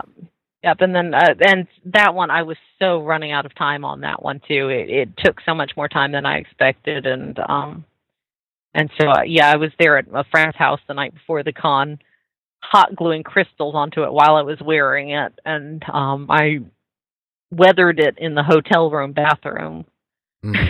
Wow. You like airbrushing? What do you mean? No. Acrylic paint and rub and buff. Those are my kind of go-to. And it really needs more work with rub and buff. I want to use some of the colored rub and buff to give it that oil slick effect that you kind of see on the screen. But I just haven't had enough energy to revisit it yet. Well, it looked terrific. That was, Eldrad must live. It looked pretty awesome. That's another one of those that nobody, most of the time when you wear it, nobody knows what it is, but they just love it anyway because it's such a great costume design. So, yeah. Now that the 70s costume designers on Doctor Who knew what they were doing, they came up with some great designs. Yeah, my most expensive costume so far has been Romana's Shada costume, which, talk about obscure Doctor Who costumes. Mm. The serial wasn't even broadcast. Yeah. But I loved that costume, and that one turned out to be the most expensive just from like sheer amount of fabric involved.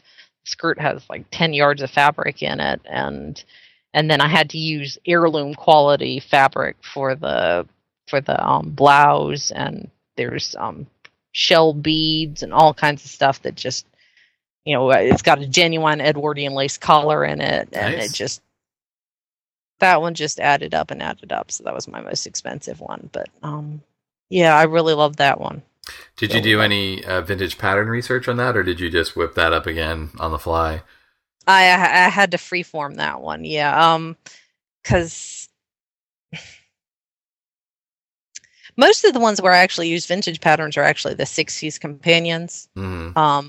For the historic stuff, I tend to drape it more. Mm-hmm. So yeah. But yeah, I have done some nice vintage patterns for the 60s companions. Gotta love the vintage patterns. Oh yes, well, half of a 60s companion is trying to find eyelashes that are big enough. You do not want to go subtle. It's like when I wear Emma Peel, I don't feel like Emma Peel until I've put those eyelashes on. And the eyeliner, yeah. Emma Peel, boy, when we did ours, which I know we did the pink and blue, and there's something about doing the season 5, the season 5 Emma Peeler look. We keep going back and looking at the classic black leather from season 4, and it's like, I want to do that. Not me literally wearing it, of course. You look so cute. Oh, I'm sure. But working with leather and making it look right, we're just like, we're like terrified. That's why we went for the stretch look, and even finding the right kind of material was tricky. I'm sure you ran into that, where it's got to have stretch, but it's not spandex. It's like what was it called? They actually used crimpling. I want to say I can't. Yeah. Mm-hmm. Which is something they don't even really make anymore. And the one I picked, which is the one from gosh. Oh, I'm sorry. I don't remember which episode. I can't remember the name of the episode right now. It's the ridiculous one where it's the comic book bird hero. The Winged Avenger. The Winged Avenger, that's it. Mm-hmm. I remember that it was absolutely horrible finding reference shots of that, because if you search just Avengers, all you get is of the other Avengers. Yeah. And if you searched Winged Avengers, it doesn't help you any. There's too many Avengers going on. Yeah. And she only really that one. She only wears that in like 2 scenes, right? Yeah, she does. And but I just loved that particular, how the panels were laid out on that one and the color scheme. And it's a great suit. It was our second choice. I think the reason we aired from it is because it was a little less iconic, and if you want to go crazy, you got to have that waffle pattern in the. That was the worst. That was the worst. I ended up having to just settle for it being stretched and textured. Mm-hmm. Mine does have a sort of a diamond texture to it. What mine's actually made out of is slip covers. Slip covers? Slip covers from SureFit. Mm-hmm. Yep, I had to buy 3 gold and 2 burgundy dining room chair size slip covers. And let me tell you, if you are looking for textured stretch fabric, that is awesome stuff. It has so much stretch to it. Mm-hmm. And it's got great texture, and it's so that Emma Peeler is the most comfortable costume I own. It's the comfiest thing ever. I love that thing. It's like pajamas. Okay. Interesting. I did wonder. As soon as I saw it, I was immediately going like, I wonder if she got the waffle pattern. I couldn't tell in the photos. So the only waffle stuff I could find stuff that had the right texture, but it wasn't stretch. Right, or it wasn't the right color. Mm-hmm. So it's all a matter of compromise in the end, and you just have to go, okay, this has some texture going on, and it's kind of in the right color scheme, so just go with it. Right. I know we spent. And sometimes the right stuff shows up later. That too, and if you're willing, you buy it for later, thinking upgrade, or you make that choice saying, nope, I made my deal, I'm done walking away. I know it took us several weeks just to find the right zipper pull with the round zipper pulls, because those aren't exactly common either. You wonder, like, how common was this even in the 60s? You know, like, was this something you could go to JCPenney and get in 1965, or was this just, the fact it was England and it was a TV show? But trust me, I was really wondering that with Liz Shaw, because it's like, who wore, vinyl bubble panels? Seriously. Yeah. Right. Yeah. What store did they pull that from? Or did the designers just go, we got this weird fabric left over. Yeah, let's use that. Throw it on the dress. It'll be great.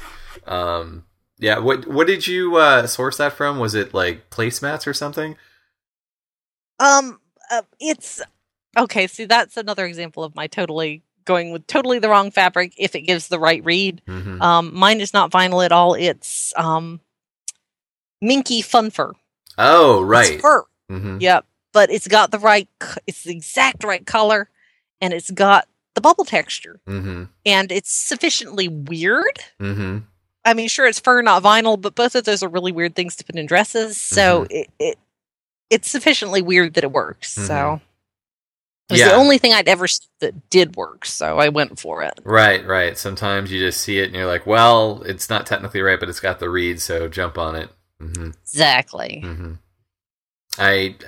Been there. Now, when you're doing a 60s companion, do you ever use your own hair for the hairstyle, or are you always going with a wig? For Liz Shaw, actually, in that dress, I do use my own hair because she's got that scrape back in the bun, and so I can do a bun. Boy, can I do a bun! But 60s companions are great because they've got so much bouffant going on that I don't bouffant the wig at all. I just put my hair where the bouffant needs to be, and then have the flat wig over it, and it works. Yes, so I mean, like there's Zoe in that little short bob, but my hair's being the bouffant on the top of the wig. So that's where it is. Yeah. A lot of the companions, the characters I pick is figuring out where to hide my hair. That's a big consideration for me. Like Eldrad was perfect because she's got that funny head. That weird hat, yeah. That's where my hair is going. The worst is Shada, because there is nowhere to put my hair under that wig with Romana's really flat blonde hair. So in that case, it's actually down my back and wrapped around my waist. Wow. Because the blouse is blousy enough that it hides it. Interesting. I never knew that. Okay. Yeah. Well, when you don't have a personal TARDIS purse to stick it in where it can be dimensionally transcendental, what else are you going to do, right? Wow. I did.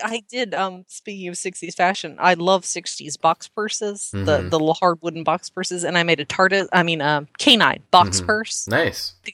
To go with my Femme 4 costume, and I discovered that is the best way to have guys come up into you and say, "Wow, I love your purse." It's like I never heard that many guys say that before that day.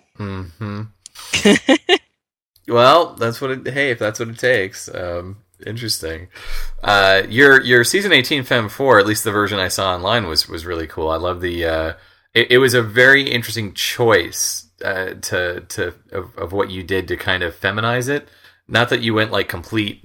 Okay, because there's the people that will do like, I'm a girl, but I'm literally just wearing this doctor's costume, and then there's the people that, okay, I'm doing this, but now I'm interpreting it to a feminized version of what that costume would be. Yeah, and I thought it was just some really cool choices you made with that one, and the photo shoot made it look like it was taken like during the. Maybe not the Leisure Hive. I'm thinking probably like State of Decay or something, because you were like in a nice forest or something. You were around trees, and I was like, oh, okay, yeah, that's kind of where they were running around from the Great Vampire. What went into that? What was your thinking behind that? That's the oak tree in my backyard. Oh, well, okay, there you go. Yeah, that if you ever follow my costumes, you will see that oak tree a lot because we have this one enormous oak in our backyard, and it makes a great backdrop. So yeah, I of the places in my backyard, I did like that one better as a good back shot. But yeah, for the costume, a lot of it was honestly pretty much all of that except for the skirt. came out of my everyday wardrobe. Because I wear a lot of weird clothes, so it's amazing what I can just pull out of my wardrobe and costume closet cosplay with. And so most of that came out of my wardrobe except for the skirt. And I've actually done like 3 different versions of season 18. The very first one I wore in the parade was a lot more frilly, and it had a long skirt. And I've got some pants that I wear with it sometimes, and I've done a steampunk version of season 18. And then, but that's my favorite version, the more, I don't know, classy sort of version. Okay. Yeah. Classy version. A lot of it was figuring out how to wear the scarf, and once I started wearing it with the 2 long ends hanging down my back, like your classic dramatic scarf, it's like, that's how we do it. Yeah. Nice. No, it looked spiffy. It looked very nice. Yeah. Thanks. Cuts a very nice silhouette, but then again, that's the glory of Tom Baker. Yes. So all about the scarf. With all of these different creative fabrics, what has been your favorite material to work with? Oh gosh, that's a good question. Sorry, I'm trying to think. I understand. I get you. I mean, if you'd said least favorite, that would have been. I don't know. I'm less scared of stretch fabrics than I used to be. I used to be really scared of stretch fabrics.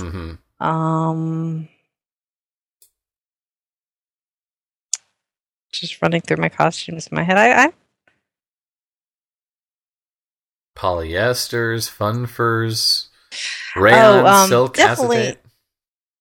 I like natural fibers better than polyesters. They don't tend to fray as badly. And knits, I almost always manage to poke a hole in knits. Oh, that's the worst. My Romana Armageddon Factor costume, I used a ballpoint needle in the machine, and still every seam is just it's like a polka dot of little holes along every seam. It's the most traumatic thing ever. The materials I love really are not so much the fabric materials as the hard materials like fun foam and things like that. I love those more. I can sew, but the sewing is just basically an excuse to get around to making the armor and props. I like making props so much better. All right. Fair enough. They do tend to be a little more fun, a little more hands-on, literally. Do you find that when you're making stuff, like, are you mostly making it out of foam, or are you just like jury rigging out of household junk? Lots of household junk. I use foam a lot because it's cheap, it's easy, it can take a lot of different finishes. I'm also I like paper mache quite a lot.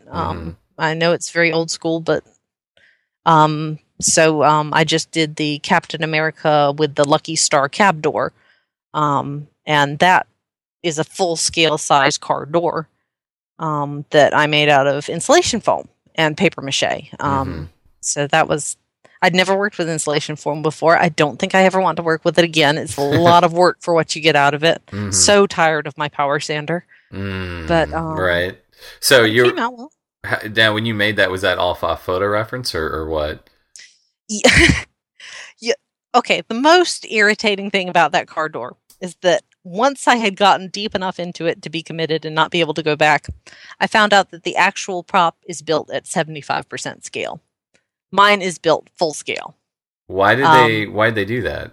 Do you know? So that it looks smaller against Chris Evans, so that he looks bigger and more muscular. And also, having held a full scale one, it hides most of you, to be honest. So if they want the character to be seen, you can't have the full size door because you can't even see him behind it. Right. But yeah, it was fun figuring out the scale for that because there were some photo references from when the prop car went up to auction and the prop door went up to auction. And so that helped me figure out what make and model of real car it was. And then I found a website in Russia that had details for it, like the wheelbase and things like that. And that let me figure out the proportions to be able to figure out what size the car door should be. That was a fun project. I had to do a lot of different things with that. I had to because, I wanted it to look as real as possible. So it's got a vinyl interior and padded and quilted, and it's got, handles I bought off eBay and, rubber gaskets and all kinds of stuff. So that's pretty cool. I mean, yeah, I was wondering that too. I thought that's pretty neat about the 75% scale, but also that it was, exactly. You're not just going off a movie, you're going off a real car. So you can go real life.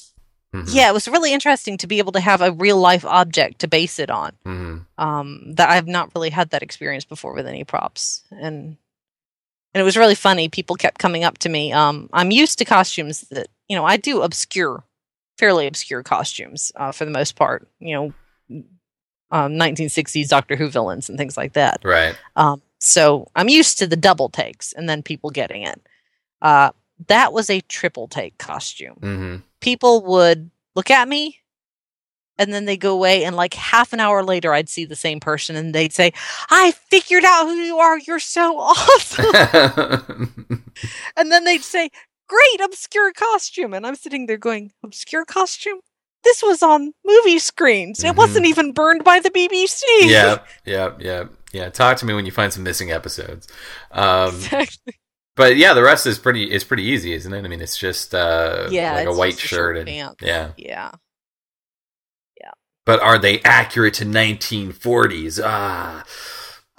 Look. Okay, I did invest in a 1940s style bra. I hope you're happy. Okay. 1940s. And actually, having invested in one, I discovered that it makes a huge difference for 1960s companions. Mm-hmm. To have the proper bra silhouette.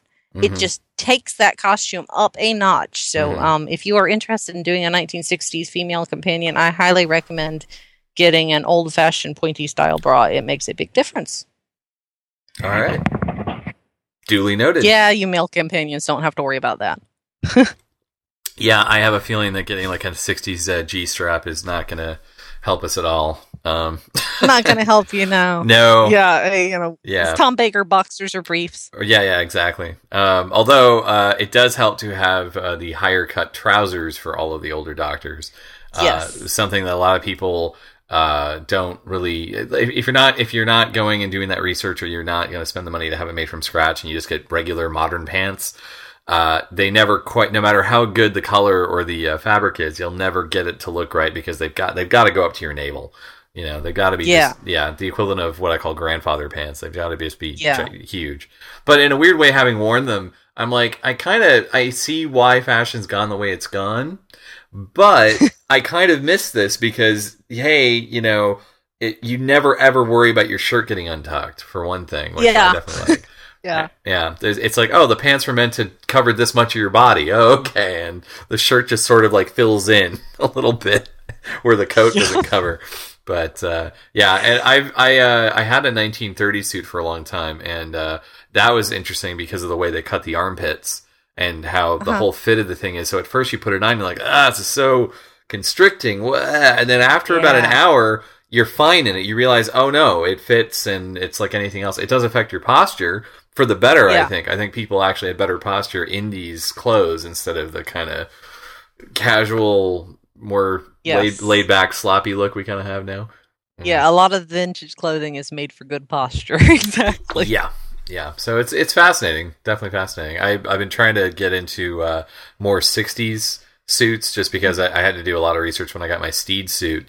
And now, like, I'm always keeping an eye out for like a very cool British mod 2 or 3 piece suit, with a high break. I'm like, oh, that's so neat. And just because standard suits like, but to me that's like, it's got just enough style, just enough kind of verve to it. It's got, kind of neat.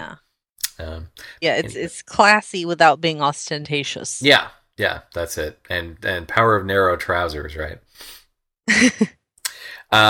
So in terms of like when you approach any of these, whether it's Pirates of the Caribbean or Doctor Who, what is your take on accuracy? How accurate does it need to be for you? And like, I this came up before, but if you catch that there is a mistake, just as you caught that the door was 75% scale, do you replicate that to be accurate to what they had on screen? Or do you just say, no, historically, it's this, so I'm going to make sure it's accurate to what it would have been in history as opposed to on screen? Actually, I can tell you right there that no, I did not. In Shada, Romana's blouse, on her right-hand sleeve, one of the embroideries is coming undone. And you can actually kind of tell where it is in filming by how undone it is. Oh, right. And yes, I did not replicate that. I went ahead and did the embroidery the full way. So no, I did not replicate that. But accuracy, I think accuracy is absolutely wonderful. I have all kinds of respect for all you guys who like do the group runs and custom weave fabric and all that. It's just amazing and awe-inspiring. But I'm a librarian. Librarians do not make much money. Accuracy kind of comes up against reality for me. But what I feel is that you should, if you can't be accurate, you should know where you are being inaccurate. You should know what accurate should be. You should do all the research, and you should, figure out what right is, and then maybe you do have to fudge it some, but at least you'll know what the 100% accurate thing would be that you were aiming for.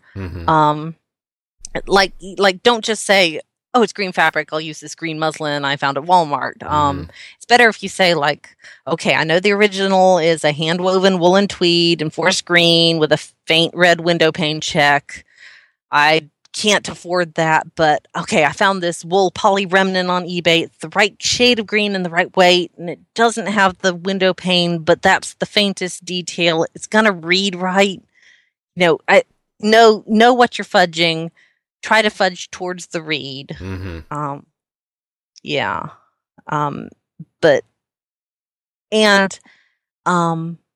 If you use cheap materials, don't treat them like cheap materials. If you give two people fun foam and paper mache and acrylic paint, and one of them says, okay, I don't have much money, but I'm going to put all my love and effort into using these materials. I'm going to do the absolute best I can with these. I'm going to treat them like the real thing. And the other person says, it's just fun foam and paper mache. There's not much point in putting much effort into it. I'll just throw it together. It's going to show. It's really going to show. So, even if you're using cheap materials, you should do the best you can with them. Right. No, it makes sense. That's good. It's good to have that philosophy for sure. What was I going to say? Well, I'm going to springboard over to, is that what you feel is the most important thing you have learned doing cosplay? Or and this can cover a technique or just a general life philosophy, really. I like to cover the bases there because I know it's different for everybody. Well, honestly, the best thing I've gotten out of this hobby, and I know everybody says it, but it's true, is the friends I've made. Just to encounter other people who have that same creative drive and the same interests, and to get to know them better, and then find out how much more else you have in common, and look forward to seeing each other. It's it's a quality of friends that is different from people who are not into this fandom. I like to look at it as, you attended cons before dressing up, and you still like Doctor Who, you still like Lord of the Rings, you still like most of the same kind of stuff. And it's not to say you didn't meet cool people, but I got the impression when I used to do that it was, I hate to use the word harder to meet people, but it was less likely that you met people and connected, at least people you plain up didn't know. You might have had your core group of friends you would have gone with regardless because, you knew them in school or something. But, I found it's almost been like a calling card way to meet other fans. Well, you're wearing your fandom literally on your sleeve. Yeah. It's immediately obvious that you have that much in common, and it gives you something to talk about right off. Like, oh, how did you make that cool whatever, or where did you get that? And of course, some of the people I met, like on the forums, all my elf armor folks, I met on the forums while making the armor, and we didn't actually meet in person until we all met for the group. But, so we were friends before we met, sort of thing. Mm-hmm. Yeah. But it's just been a very broadening experience for me. I've learned that you can do pretty much anything if you put your mind to it and think of a way to bring it down to within your skill set, and keep expanding your skill set. But don't look at something and be overwhelmed by it. Break it down into the pieces you can handle, and it's amazing what you can do. No, that's true. Yeah. That you look at a whole costume, even a tough piece of Iron Man armor or something, and you start to just deconstruct and go, okay, one piece at a time, and then maybe you do hit one bump with one major piece, and maybe you need a little help on that with a tutorial or someone to help set you down or something. That's fine. And then you learn how to work that out later, but that becomes the only real obstacle. So that means once you've solved that obstacle, everything else just falls into place. Oh yeah, I hit a point with every single costume I make. There is a point at some point where I hate the whole costume. It looks horrible. I never want to see it again. It was a terrible idea to do this. Why did I ever think I could do this costume? Oh, I'm a loser. I'm a total and just for like a week, I hate the world and everything in it in my costume. And then I keep working on it anyway, and all of a sudden, oh wait, that's working. Oh, I fixed that bit that looks bad. And suddenly I love the world. My costume's the best thing ever. Everybody's wonderful. Yeah. How long does it normally take you to put one together, on average?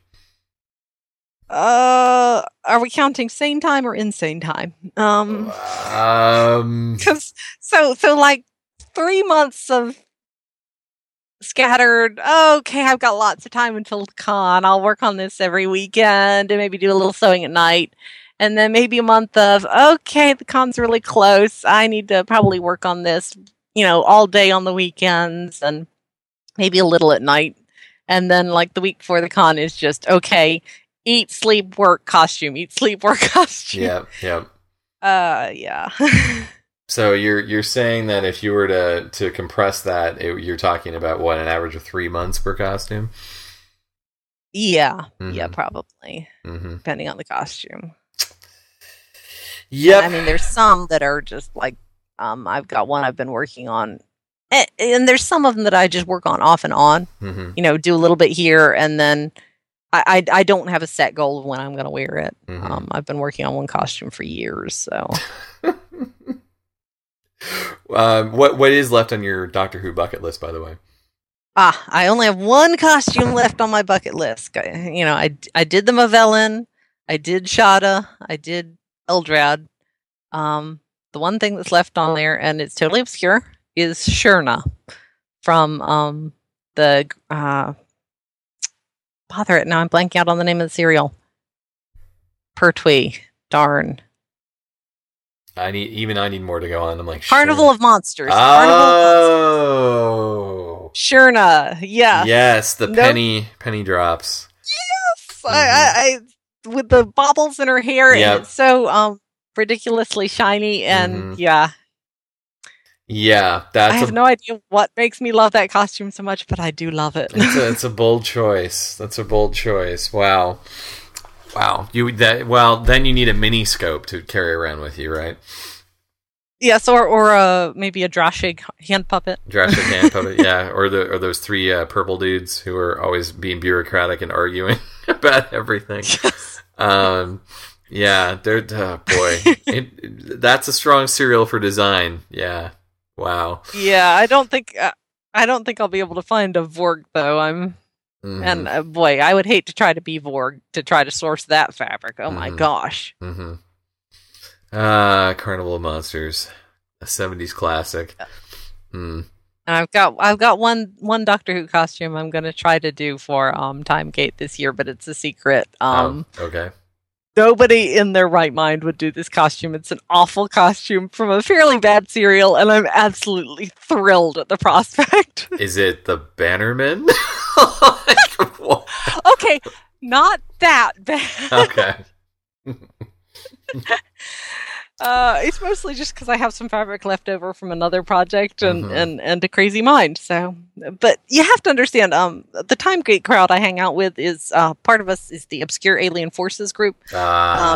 Okay. We've had people costume as a background fish person from Underwater Menace. On the Underwater Menace. Holy crap!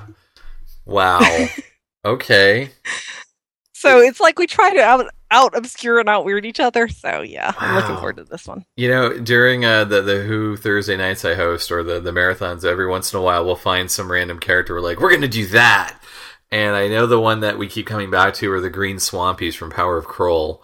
We keep thinking like, yeah, we should just do a crowd of the Swampies. I love the wigs on them, especially. Yeah. The one that always catches my eye, which I will never do because it's beyond obscure and literally nobody, even the most dedicated Doctor Who fan, not even you would get it. Okay. Is from Horns of Nimon. Yeah. His second in command has the most epic costume. It's like the Gondorian Guards meets Flash Gordon. It's a wonderful costume design. Absolutely marvelous. And I would love to do just on that, but nobody's going to get it at all. You're not talking about the guy who always kept yelling "weakling scum," are you? I think with the feathers in his helmet. Feathers in his helmet? Maybe this was the other guy. Yeah, there was the dude who, when they go to the ship, his whole thing. This is Soldeed's second in command. Okay, all right. Yeah, it's an epic costume, but like I say, nobody would get. I wouldn't get it if I wasn't studying it, you know. So I'm never gonna do it. But great costume design. Pity it's thrown away on a background character. There's a lot I like about 70s Who with their designs. You know, people go, "Oh, it's so 70," and I go, "But you want to know what? They're making a choice. They're making a very distinct, bold choice, and there's a reason why so many of those designs, I think, still resonate. There's a reason why the Zygons are so well remembered, but they only showed up once, and stuff like that. Whereas, you know, a lot of modern stuff to me, it's almost too tame." It's almost like, how do we make it more real? How do we ground it more? And I go, I salute that thinking a little bit. Like, you don't want them wearing Dayglow orange and sparkly suits. I get that. But, you know, there's got to be a way to do something that's just striking and not, you know. Yeah, it's also forgettable. Yeah. Yeah, there's a reason why the only New Who costume I've done is a Weeping Angel. Because none of the others have caught my fancy, you know? Sure. They just don't. Well, I mean, even the 60s companions would get cool looks like Dodo in the Fruit Loops dress. And Jo Grant, my gosh, some of the things she wears are absolutely epic. Yep. And Ramon, of course, both Ramonas had some awesome dresses and outfits. And Leela in the leather get up. Yes. I actually I keep toying with the idea of doing Leela's dress from gosh, I can't remember my serial episode names tonight. Talons of Wang Chang. I was going to say that Victorian dress. I love that one. Yeah, you know, people keep asking me, hey, how come you'll never do Talon's Tom Baker? And I thought, because everyone's going to think I'm Sherlock Holmes. I don't know if anyone's going to get that that's Talon's unless I've got Leela and a giant rat next to me. You know, it's and then and it'll be just exactly the same thing like I had with Romana and K9. People are going to say, "Oh, look, it's K9," and they aren't going to use K9 as a clue. They're going to say, "Oh, and Princess Leia." They're going to say, "Oh, look, it's Sherlock Holmes and an ROUS." Yeah, ROUS. Oh, wow. At Gallifrey, some people would certainly get that's definitely a Gallifrey costume. You would never try that at Dragon Con or Comic Con, in my opinion. Oh yeah. We have talked about for a Thursday night Gallifrey thing, and this to me is a perfect Dragon Con costume. Is doing the television version of the Hitchhiker's Guide to the Galaxy group. So you have a Ford, an Arthur, a Trillian, and the TV Zaphod. And I thought, you know, I would love to do that. I've got a deep affinity for that version of Hitchhiker. But weirdly enough, what keeps me from doing it, at least the core characters, forget about doing Zaphod's second head and doing a Marvin or whatever. It's the fact that I'm like, oh my God, how would I match like Ford's sweater? And like and the crazy pattern of that check pattern of Arthur's robe. I'm like, I know there's a way to do this if I really think about it, but it's like trying to find a fabric that's going to match that. and the time. And you're sitting here realizing you're analyzing a 1970s bath towel. Right. It's like, look at my life choices. Yes. How did I get to this moment? Analyzing a 1970s bath towel. Which is why I understand why most people do the movie, because that's easier. It's solid. Right. It helps when it's just a solid row. Much easier costumes to take into account. That, and I've been trying to convince my friend to do copies of the TV book with the giant cover that comes off and Don't Panic. Yeah. Yeah, I would love that. That would make me so happy to have the clunky old 1970s book. Not the nice, sleek, like, iPad book, but the... anyway, just thinking about Hitchhiker. Okay, so basically, it sounds like your number one thing you've learned is making friends. What is your number one tip to beginners in cosplay? Okay. Well, philosophically versus realistically. Philosophically, I'd say that the imperfect costume you actually make is always going to be better than the perfect costume that never gets past the planning stage. Mm-hmm. At some point, you just have to knuckle down and do it. Craftily speaking, I would say, if you're going to make a costume, your first costume that you actually make instead of, buying and altering pieces. Mm-hmm. I would say if you're just beginning to learn skills you need, don't make the mistake of thinking that a simple costume will be easier. I see this actually a lot with anime and comic book costumes where people think, it's just big blocks of solid color and it's, squares and it's a simple shape. That'll be really easy to make. But the problem is the simpler a costume is, the less fussy it is, the more precise and well-made it has to be to look good. If you don't believe me, try making a white cotton t-shirt. It's surprisingly hard. It's surprisingly challenging even for a practice seamstress to make a white cotton t-shirt that looks like a t-shirt you would buy at the store. Because there's nothing to hide any mistakes. So if you're just starting out, I'd honestly recommend going for a costume that looks a little more complicated, something that has lots of layers, something that's flowing rather than tailored, something that has trim and texture to distract the eye from mistakes, and above all, something that has weathering. Because there's nothing like weathering to hide a lot of mistakes. And weathering instantly makes a costume look more real. So that would kind of be my recommendation there. I salute that. No, very, very good tips all around. And I never fully thought about that, but that makes perfect sense about a white cotton t-shirt. Bob pauses while he looks over questions that he realizes, wow, I've asked most of the major important ones here. Have I derailed your order of asking questions? I derailed myself on the order. Don't worry about that. What have you ever been commonly misidentified for a different character? Yes. Like I said, as Happiness Patrol, I was called Jem a lot. Right. And Romana was Princess Leia. Let's see. So I was really surprised with Shada Romana. I did not get called Mary Poppins as much as I thought I would be. I really thought I would be called Mary Poppins more. Mm-hmm. And I don't mind being misidentified. What bothers me about being misidentified is not that they think that I'm doing a different character than I am, but that they think I'm doing a bad representation of that character, because a very accurate Happiness Patrol costume is a really inaccurate Jem costume. Right. So it's like, no, don't think that I'm this bad at making costumes. Right. Different character. Mm-hmm. Yep. Yeah. Here's the photo. Think it through. Yeah. At the convention that will not be named that I went to earlier this year, I re-wore my Galadriel armor for the first time since when I first made it, when the movies first came out. And throughout the whole convention, people kept coming up to me and saying how much they liked my Game of Thrones costume. I still have no idea which costume they think it is. Interesting. But apparently it was a really good Game of Thrones costume. What do I know? Yeah, exactly. Yeah, I always wonder what people are really looking at. Sometimes you get it, and other times you're like, whoa, that was left field. Where did that come from? Yeah, but I think people are, especially when you're wearing a costume, they are, it's almost like a test. Like, they want to figure out who you are. Yeah. And, And it's almost like there's that moment where they feel proud of themselves when they solve it. And that's great when you're both on the same page. Like, oh, wow, that is so amazing. Captain America, First Avenger with the car door. And then there's the people that they get it wrong.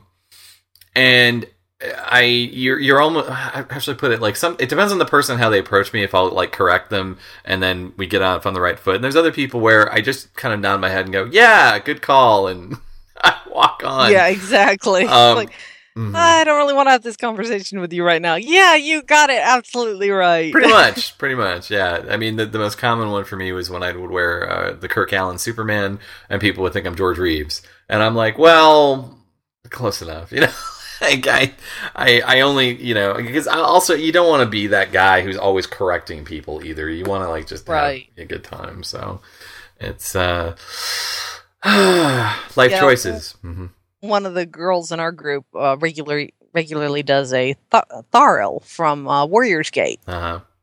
And she's gotten misidentified. Oh, sure. She's like, oh, the Cowardly Lion and things like that. She collects them by now. She has a collection of things she's been misidentified as. That's the thing about obscure cosplay. Yeah, that's why there are some people that do it and then they get all mad when no one gets who they are. And that's why I try to tell people, like, understand that when you pick something obscure, you're doing it for you. You're not really doing it for them.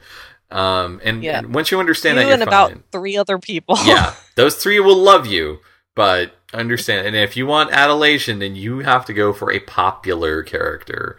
Yes. Just bite the bullet and pick your Han Solo, Slave Leia, Superman, Batman. Pick something that nobody can mistake you, and then go have fun. If that's what you want. If that's your thing. Yep. Mm-hmm. Yep.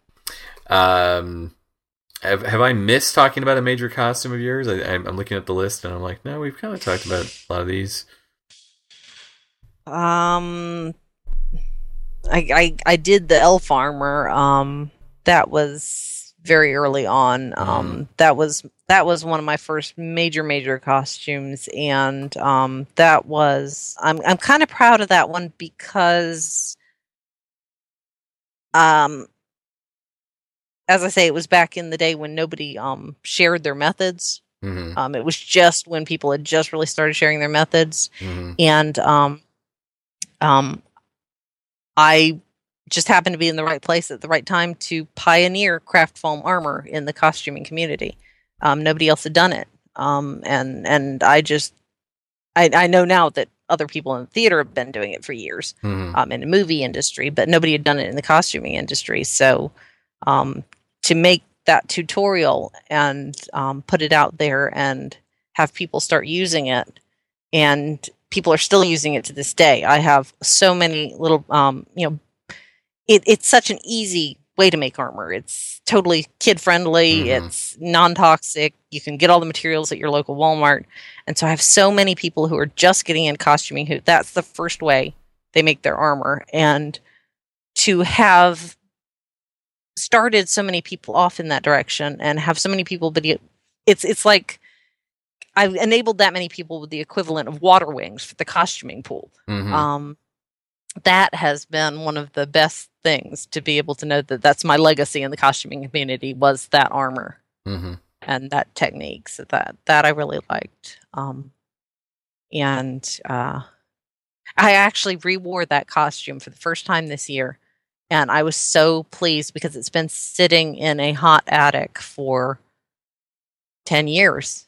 And all I had to do was straighten it out a little with a little bit of heat, and it was 100% wearable. And I was so tickled. I didn't think it would hold up to the time and the heat that well, and it did. It was just, yay! Wow. Bonus.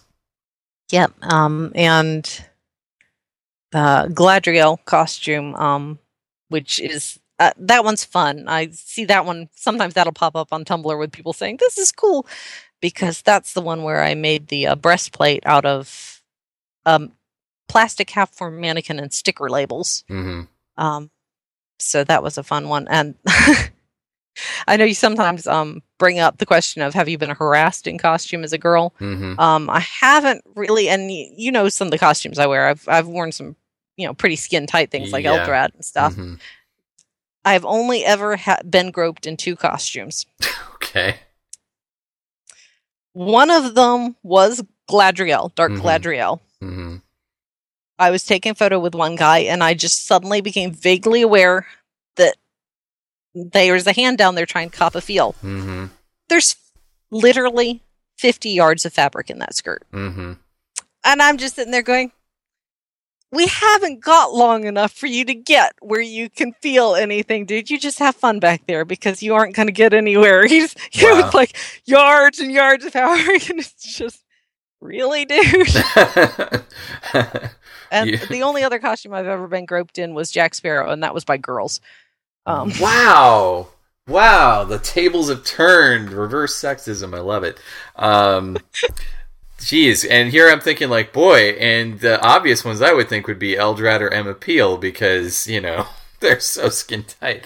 But, all right, good to know. Yeah, and I don't know if I should be flattered or not, that I haven't been. But no, I really haven't. Eldrad, Eldrad just kind of blows people's minds. Mm-hmm.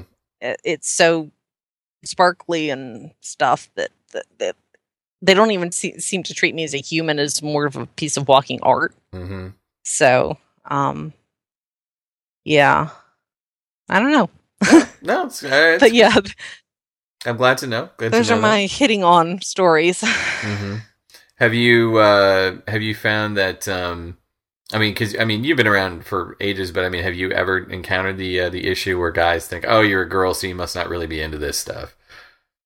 Oh yeah, of course. Mm-hmm. I think all girls have. Mm-hmm.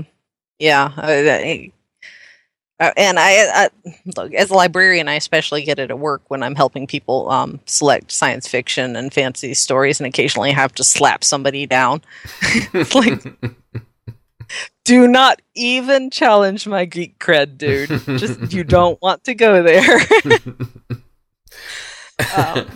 But yeah, well, I think part of it is that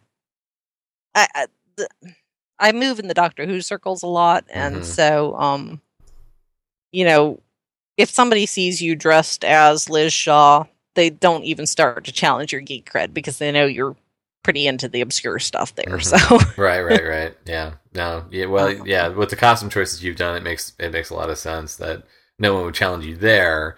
But it always makes you wonder when people. I'm trying to think what that would be. I almost think it happens more in the superhero and comic book stuff. And I'm not. I never did read comic books growing up, so I love the MCU and stuff like that, but I'm not really all that active in superhero costuming, so I don't get that kind of experience. My other major fandom is Tolkien, and those few years before the movies came out, yes, very much. I was very much aware of being a female in a male-dominated fandom, but it kind of inverted itself once the movies came out, and so that went away. Do you find when you do characters where clearly you do a lot of female companions and stuff, but you've done male characters like Jack Sparrow and so on? Do you find that you are drawn more to male or female characters, or it just doesn't matter? You're just like, I like that costume, I'm going to do it. Yeah, and I am a female, and I am getting older every year, and I know that there's a limited number of years that I'll be able to do the young female costumes. So right now I'm kind of in the cram as many young female costumes in as I can before I'm too old to do them anymore. So that's why I've kind of been shelving a lot of the male costumes lately, because you can be older and still look okay in those. But yeah, a lot of it is just the costume design and the character, and if I love them, I'll do it, regardless of whether they're male or female.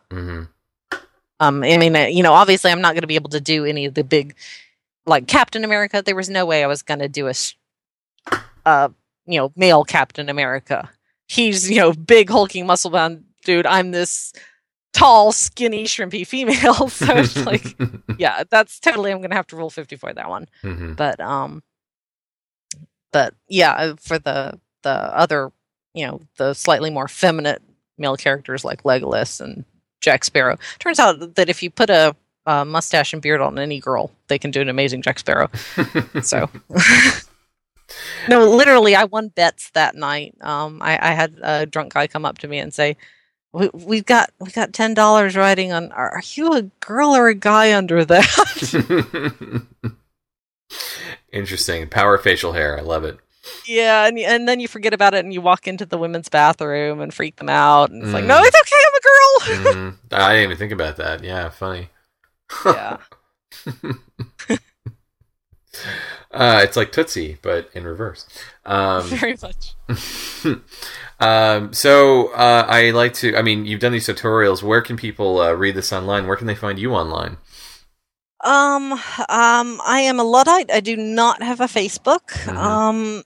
But pretty much anywhere online that's costumey or geeky, if you see Penwiper or occasionally Penwiper337, that is probably me. I have a rarely used Tumblr. I hang out at the RPF some. I'm at the Pride on Academy board sometimes. Mostly I just sort of ninja in, post, ninja away, and then don't post for 3 months. So, I know you've had some great posts on DW Cosplay and the RPF. Yes, I am pretty active in. I'm pretty active in the LiveJournal community there. Yeah. All right. Well, I'll leave a post of some of your costumes there, as well as obviously photos for the actual website for Costume Station Zero. That'll be very cool. Yeah. I'm pretty wrapped up. Do you have any final thoughts you'd like to share about the hobby or your costume? Let me think. Gosh. If you've been this many years in the fandom, you can't cover all your stories in one night. So I know. But yeah, it's been good. Okay. I've enjoyed it. Thanks for having me on. No, hey, thank you for being on. This is a long time coming for listeners. We've been trying to plan this for like a year, so I'm glad we could finally make it happen. And what are you working on right now beyond obviously the big bucket list? Shurna. I'm working on Shurna. I'm working on a little bit of historical stuff. I'm trying to finally get around to doing a Williamsburg style costume. I've got a long-term project. We have the old family trunk, which turned out to have my great aunt's sewing patterns in it, and I want to try to make some of her dresses. And then my long-term project costume that I've been working on off and on for years is it's actually a book costume. The character Sabriel from the Abhorsen trilogy by Garth Nix. When I started it out, I was about the right age to do young Sabriel. By the time I finish it, I'll be about the right age to do old Sabriel. Win-win. But it's a great costume and a very striking one, and one of the few literary costumes that will be recognizable even without having any kind of a film representation. So, okay, very cool. Jen, thanks for being on. Thank you very much for having me. I look forward to listening to future episodes of Costume Station Zero. Awesome. Yes, as I do recording them. All right. We'll be back next week with more shop talk here on Costume Station Zero.